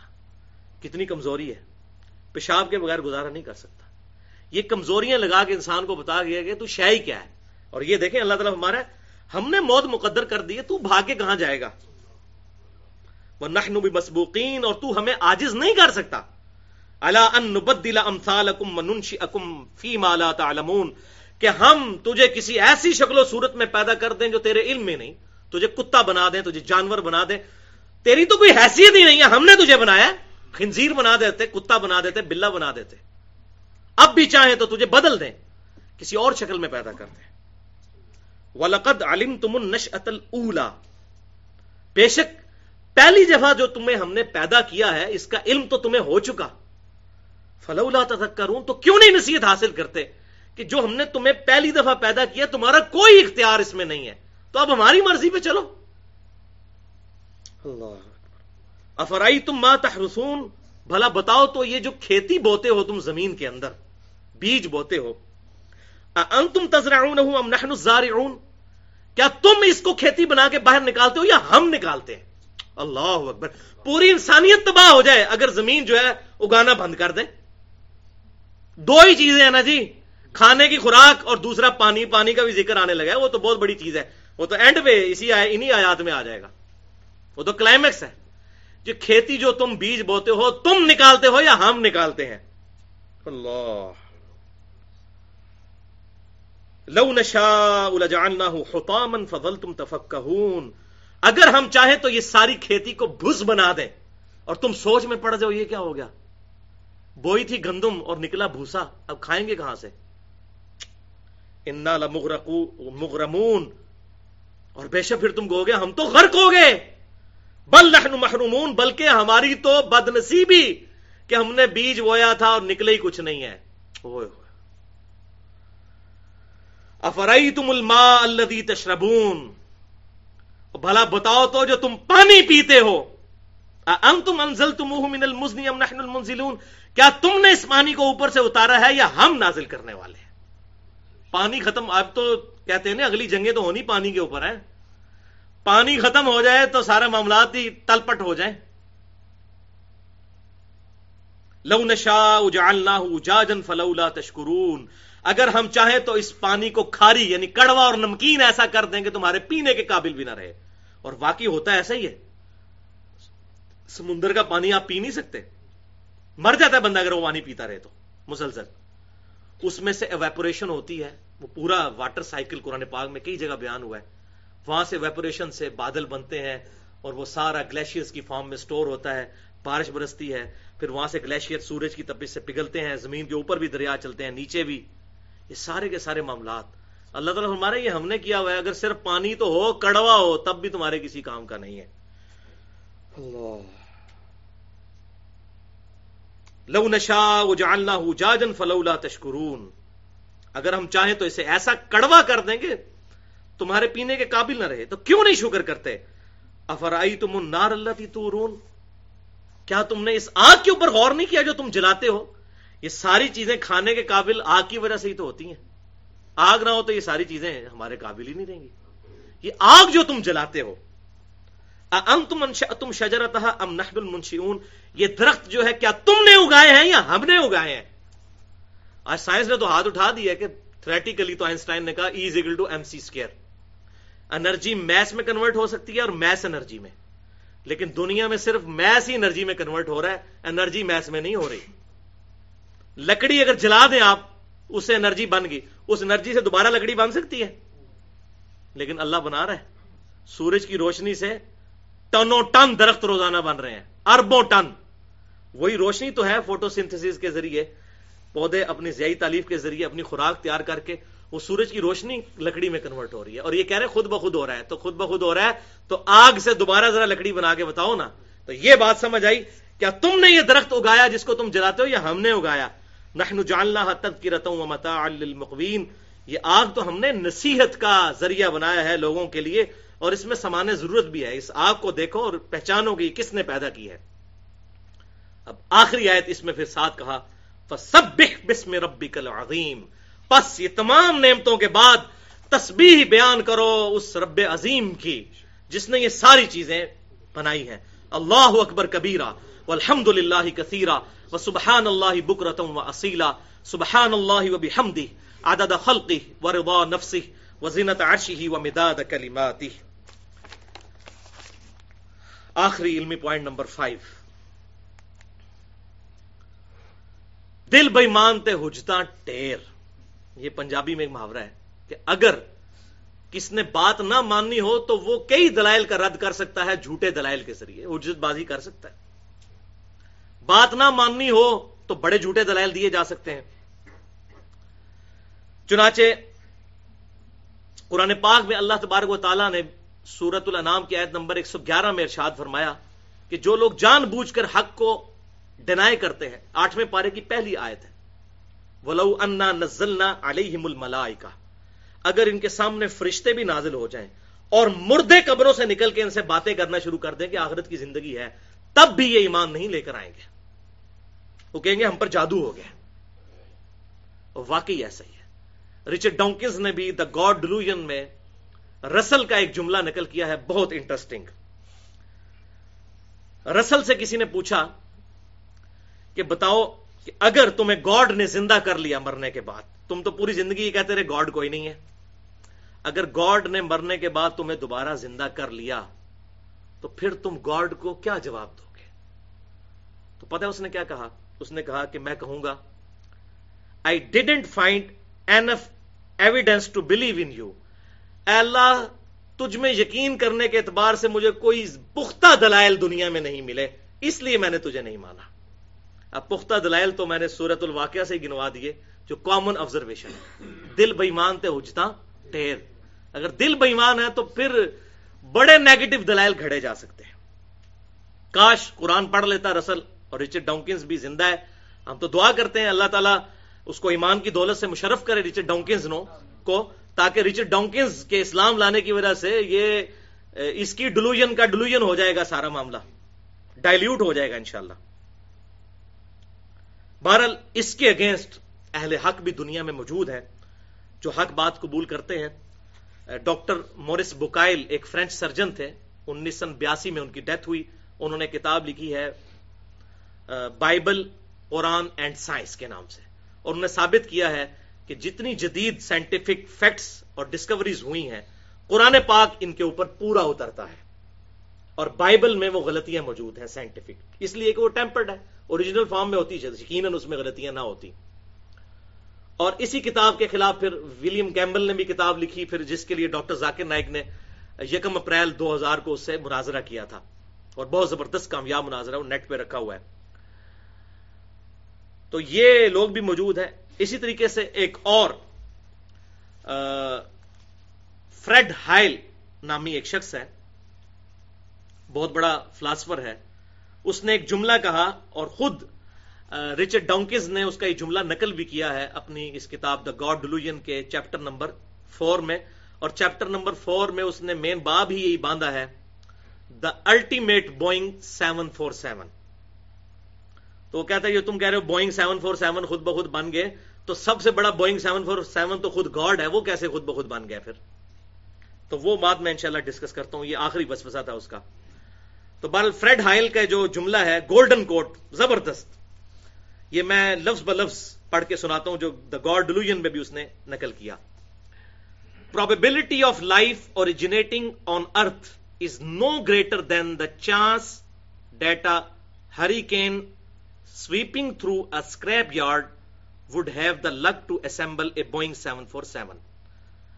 فریڈ ہائل کہتا ہے کہ اس بات کا امکان کہ زندگی خود بخود زمین پر پیدا ہو گئی، اس سے زیادہ امکان نہیں ہے کہ کوئی ہوائی طوفان چلے اور وہ کوڑے کے ڈھیر سے چیزیں جمع کر کے تو ایک 747 بوئنگ طیارہ تیار کر دے. یہ تو پھر بھی ہو سکتا ہے، اس سے زیادہ مشکل فینومینا جو ہے وہ زندگی کا پروڈیوس ہونا ہے زمین کے اوپر. اور ظاہر ہے کہ ہمیں تو کبھی وہم بھی نہیں آئے گا. میں کہتا ہوں ایون میں یہ دعویٰ کروں کہ یہ بال پوائنٹ خود بخود بن گئی ہے، اس میں سپرنگ لوڈڈ جو یہ اس کی نب موجود ہے اور اس کے اندر جو سیاہی ہے یہ پوری پلاسٹک کی، اور یہ پورا کلک سسٹم ہے اس کے اندر میکینیکل، یہ خود بخود بن گیا. تو کوئی پاگل بے وقوف آدمی بھی میری سٹیٹمنٹ نہیں مانے گا. تو اتنا کمپلیکس سسٹم خود بخود بن گیا. تو وہ فریڈ ہائل نے بڑی زبردست بات کی کہ 747 بوئنگ طیارہ خود بخود کوڑے کے ڈھیر سے کچرا اکٹھا کرے، طوفان چلے، اندھیری چلے، اور وہ ایک 747 جو 1 سال میں تیار ہوتا ہے، بوئنگ کمپنی 1 سال میں تیار کرتی ہے کتنی محنت کے ساتھ، وہ خود بخود بن جائے. تو یہ تو پھر بھی پاسبل ہو سکتا ہے، لیکن انسان کا پیدا ہونا جاندار کا روئے ارض پہ، اس کی پروبیبلٹی اس سے بھی کم ہے. لیکن رچرڈ ڈانکنز نے بجائے اس کی یہ بات ماننے کے اس کا مذاق اڑایا اور اس نے کہا کہ for the sake of argument ہم ایگری کرتے ہیں کہ 747 کبھی بھی خود نہیں بن سکتا، اتنی محنت سے یہ طیارہ بنتا ہے. تو پھر اس نے آگے سے وہ شیطنت والا سوال کیا. اس نے کہا سب سے بڑا بوئنگ 747 تو خود گاڈ ہے. یہ زندگی اتنی کمپلیکس ہے کہ بغیر کسی کے بنائے نہ انڈا بن سکتا ہے نہ کوئی زندہ جاندار. یہ اتنی پیچیدہ اور کمپلیکس زندگی ہے، یہ بغیر کسی کے بنائے نہیں بن سکتی. تو اس کو بنانے والا تو اس سے بھی زیادہ کمپلیکس ہوگا. For the sake of argument بات بڑی زبردست ہے. اس کو بنانے والا تو اس سے بھی زیادہ کمپلیکس ہوگا. وہ خود بخود اگر بن سکتا ہے تو یہ زندگی بھی خود بخود بن سکتی. تو ہم کہتے ہیں کہ for the sake of argument ہم بھی ایگری کرتے ہیں کہ ہم جس کریٹر کی بات کر رہے ہیں بالفرض اس کو بھی کسی نے بنایا ہے، کسی ایسے کریٹر نے جو اس سے بڑا الٹیمیٹ بوئنگ 747 ہے. تو پھر جس نے اس کریٹر کو بنایا اس کو بھی پھر کسی نے بنایا ہوگا، اور جس نے اس کو بنایا اس کو بھی کسی نے بنایا ہوگا.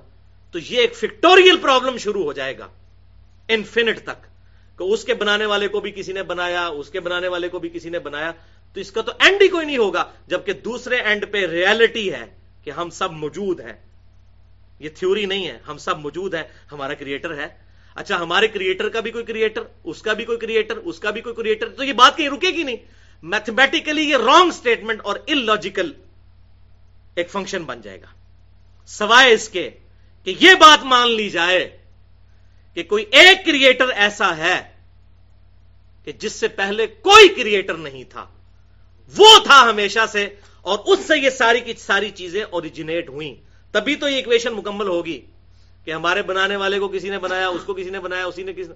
تو الٹیمیٹلی کسی ایک کریٹر تک ہم پہنچیں گے کہ جسے کسی نے نہ بنایا ہو، تبھی یہ ایکویشن مکمل ہوگی. تو بھائی وہی تو ہے لم یلد ولم یولد، جو کسی سے جنا نہیں گیا. لم یلد ولم یولد.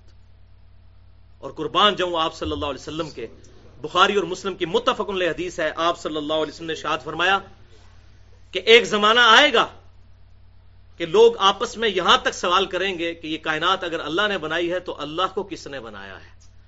تو رچرڈ ڈانکنز کی کتاب پڑھ کے تو مجھے وہ یقین آیا کہ واقعی آپ صلی اللہ علیہ وسلم نے سچ فرمایا تھا. اور ایک اور حدیث بخاری اور مسلم کی ہے، اس میں آیا کہ شیطان آتا ہے انسان کے پاس، وہ کہتا ہے یہ چیز کس نے بنائی، یہ کس نے بنائی. الٹیمیٹلی پوچھتا ہے اللہ کو کس نے بنایا. جب یہ کہے تو تم کہو اعوذ باللہ من الشیطان الرجیم، اور اللہ کی پناہ حاصل کر لو. لیکن اس کا ایک ترک صحیح سند کے ساتھ سنن ابی داؤد میں انٹرنیشنل نمبرنگ کے مطابق 4723 اور سنن نسائی الکبریٰ میں 10497 نمبر حدیث ہے. بہترین یہی حدیث ہے کہ شیطان آ کے سوال کرتا ہے تو اس میں آپ صلی اللہ علیہ وسلم نے فرمایا کہ تم کہو فقولوا اللہ احد اللہ الصمد لم یلد ولم یولد ولم یکن لہ کفوا احد. تم کہو کہ اس نے بنایا ہے مجھے جو اکیلا ہے، اس کا کوئی ثانی نہیں ہے، بے نیاز ہے، نہ اس نے کسی کو جنا نہ وہ خود کسی سے جنا گیا، اور اس کی برابری کا اس کی ٹکر کا کوئی نہیں ہے. یہ سورۃ الاخلاص جو ٹچ سٹون آف تھیالوجی ہے، توحید کا سمجھ لیں کسوٹی، جو یہ گولڈ سمتھ سنیاروں کے پاس کسوٹی ہوتی ہے نا، ٹچ سٹون آف تھیالوجی سورہ اخلاص ہے. تو تم یہ سورہ اخلاص پڑھ دیا کرو. اور ایک اور حدیث بخاری اور مسلم کی ہے جس میں آپ صلی اللہ علیہ وسلم نے ارشاد فرمایا کہ جب شیطان یہ وسوسہ دلائے تو کہا کرو آمنت باللہ ورسولہ، میں ایمان لایا اللہ پر اور اس کے رسولوں پر. اب یہ کہنا تو بڑا سادہ سا جملہ ہے، لیکن اس کے پیچھے کیا فلسفی ہے کہ دنیا میں ہزاروں پیغمبر آئے، رپورٹ ہوئے مختلف علاقوں میں، اور ہزاروں پیغمبر ایک ہی بات کرتے رہے کہ آخرت کا دن ہے، ہمیں پیدا کرنے والا ایک اللہ ہے جو اچھائی سے خوش ہوتا ہے، برائی سے ناراض ہوتا ہے، دنیا میں کسی کے ساتھ زیادتی نہ کرو، اس کے احکامات کی پیروی کرو. تمام انبیاء ایک ہی دعوت دیتے آئے. وَلَقَدْ بَعَثْنَا فِي كُلِّ أُمَّةٍ رَسُولًا أَنِ اعْبُدُوا اللَّهَ وَاجْتَنِبُوا الطَّاغُوتَ. ہم نے ہر قوم میں کوئی نہ کوئی پیغمبر بھیجا ایک ہی دعوت کے ساتھ کہ اللہ کی عبادت کرو اور اجتناب کرو طاغوت سے. ہزاروں پیغمبر ایک ہی بات کرتے آئے. بھائیو یہ اتنا بڑا اتفاق کیسے ہو سکتا ہے کہ ہزاروں پیغمبر ایک ہی بات کریں؟ اگر معاذ اللہ استغفر اللہ ان کا نظریہ اپنے آپ کو پروموٹ کرنا ہو تو ہر ایک نیا کنسپٹ لے کے آئے.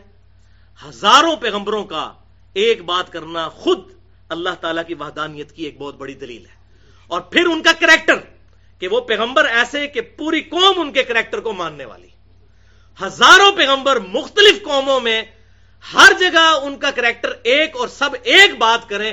اتنا بڑا حسن اتفاق کیسے ہو سکتا ہے؟ اس کی تو زیرو پروبیبلٹی ہے. تو اب آپ کو بات سمجھ آئی ہے بخاری اور مسلم کی کہ جب شیطان وسوسہ دلائے تو کہو آمنت باللہ ورسولہ، میں ایمان لایا اللہ پر، اس کے رسولوں پر. ہزاروں سچے پیغمبر جھوٹی بات نہیں کرتے جن کا کریکٹر انسانیت نے مانا ہوا ہے. اللہ اکبر. تو یہ لاجیکلی وسوسہ کل ہوا. اب آخری 4-5 منٹ میں ضمناً میں وہ بات بھی ایڈریس کر دوں. یہ بھی وسوسہ دیا جاتا ہے کہ بتاؤ کہ کیا اللہ تعالیٰ اپنے ساتھ کا کوئی الہ پیدا کر سکتا ہے؟ یہ سوال ہوتا ہے. یا اللہ تعالیٰ چاہے کوئی ایک پتھر ایسا بنا سکتا ہے جسے خود نہ اٹھا سکے؟ اس کا جواب کیا دیا جائے؟ تو بھائیو بائی ڈیفینیشن یہ سوالات ہی غلط ہیں. اب میں آپ کو مثالوں سے سمجھاتا ہوں. مثلا پہلی مثال، اگر آپ سے کوئی پوچھے کہ بتائیے جب آپ کے ابو جان کی آپ کی امی جان کے ساتھ پہلی شادی ہوئی تھی اس وقت آپ کی عمر کتنی تھی؟ تو آپ کہیں گے یہ تو سوال ہی غلط ہے جناب، اللاجیکل سوال، میری عمر کہاں سے ہونی تھی؟ اچھا اسی طریقے سے یہ بتائیے کہ بحری جہاز کی سمندر میں زیادہ سے زیادہ رفتار تو 50 کلومیٹر پر آور ہوتی ہے. اگر بحری جہاز کو موٹر وے پہ چلایا جائے تو اس کی کتنی سپیڈ ہوگی؟ تو آپ کہیں گے بھائی یہ تو اللاجیکل سوال ہے، بحری جہاز تو موٹر وے پہ چل ہی نہیں سکتا. اچھا اسی طریقے سے یہ بتائیے کہ ڈیزل انجن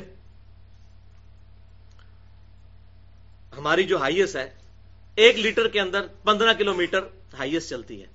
اگر اسی ہائیس کو اگر پانی پہ چلایا جائے تو اس کی ایوریج کتنی نکلے گی؟ تو ہم کہیں گے بھائی یہ تو ڈیزائن ہی نہیں اس کے لیے ہوا، یہ سوال ہی لاجیکل ہے.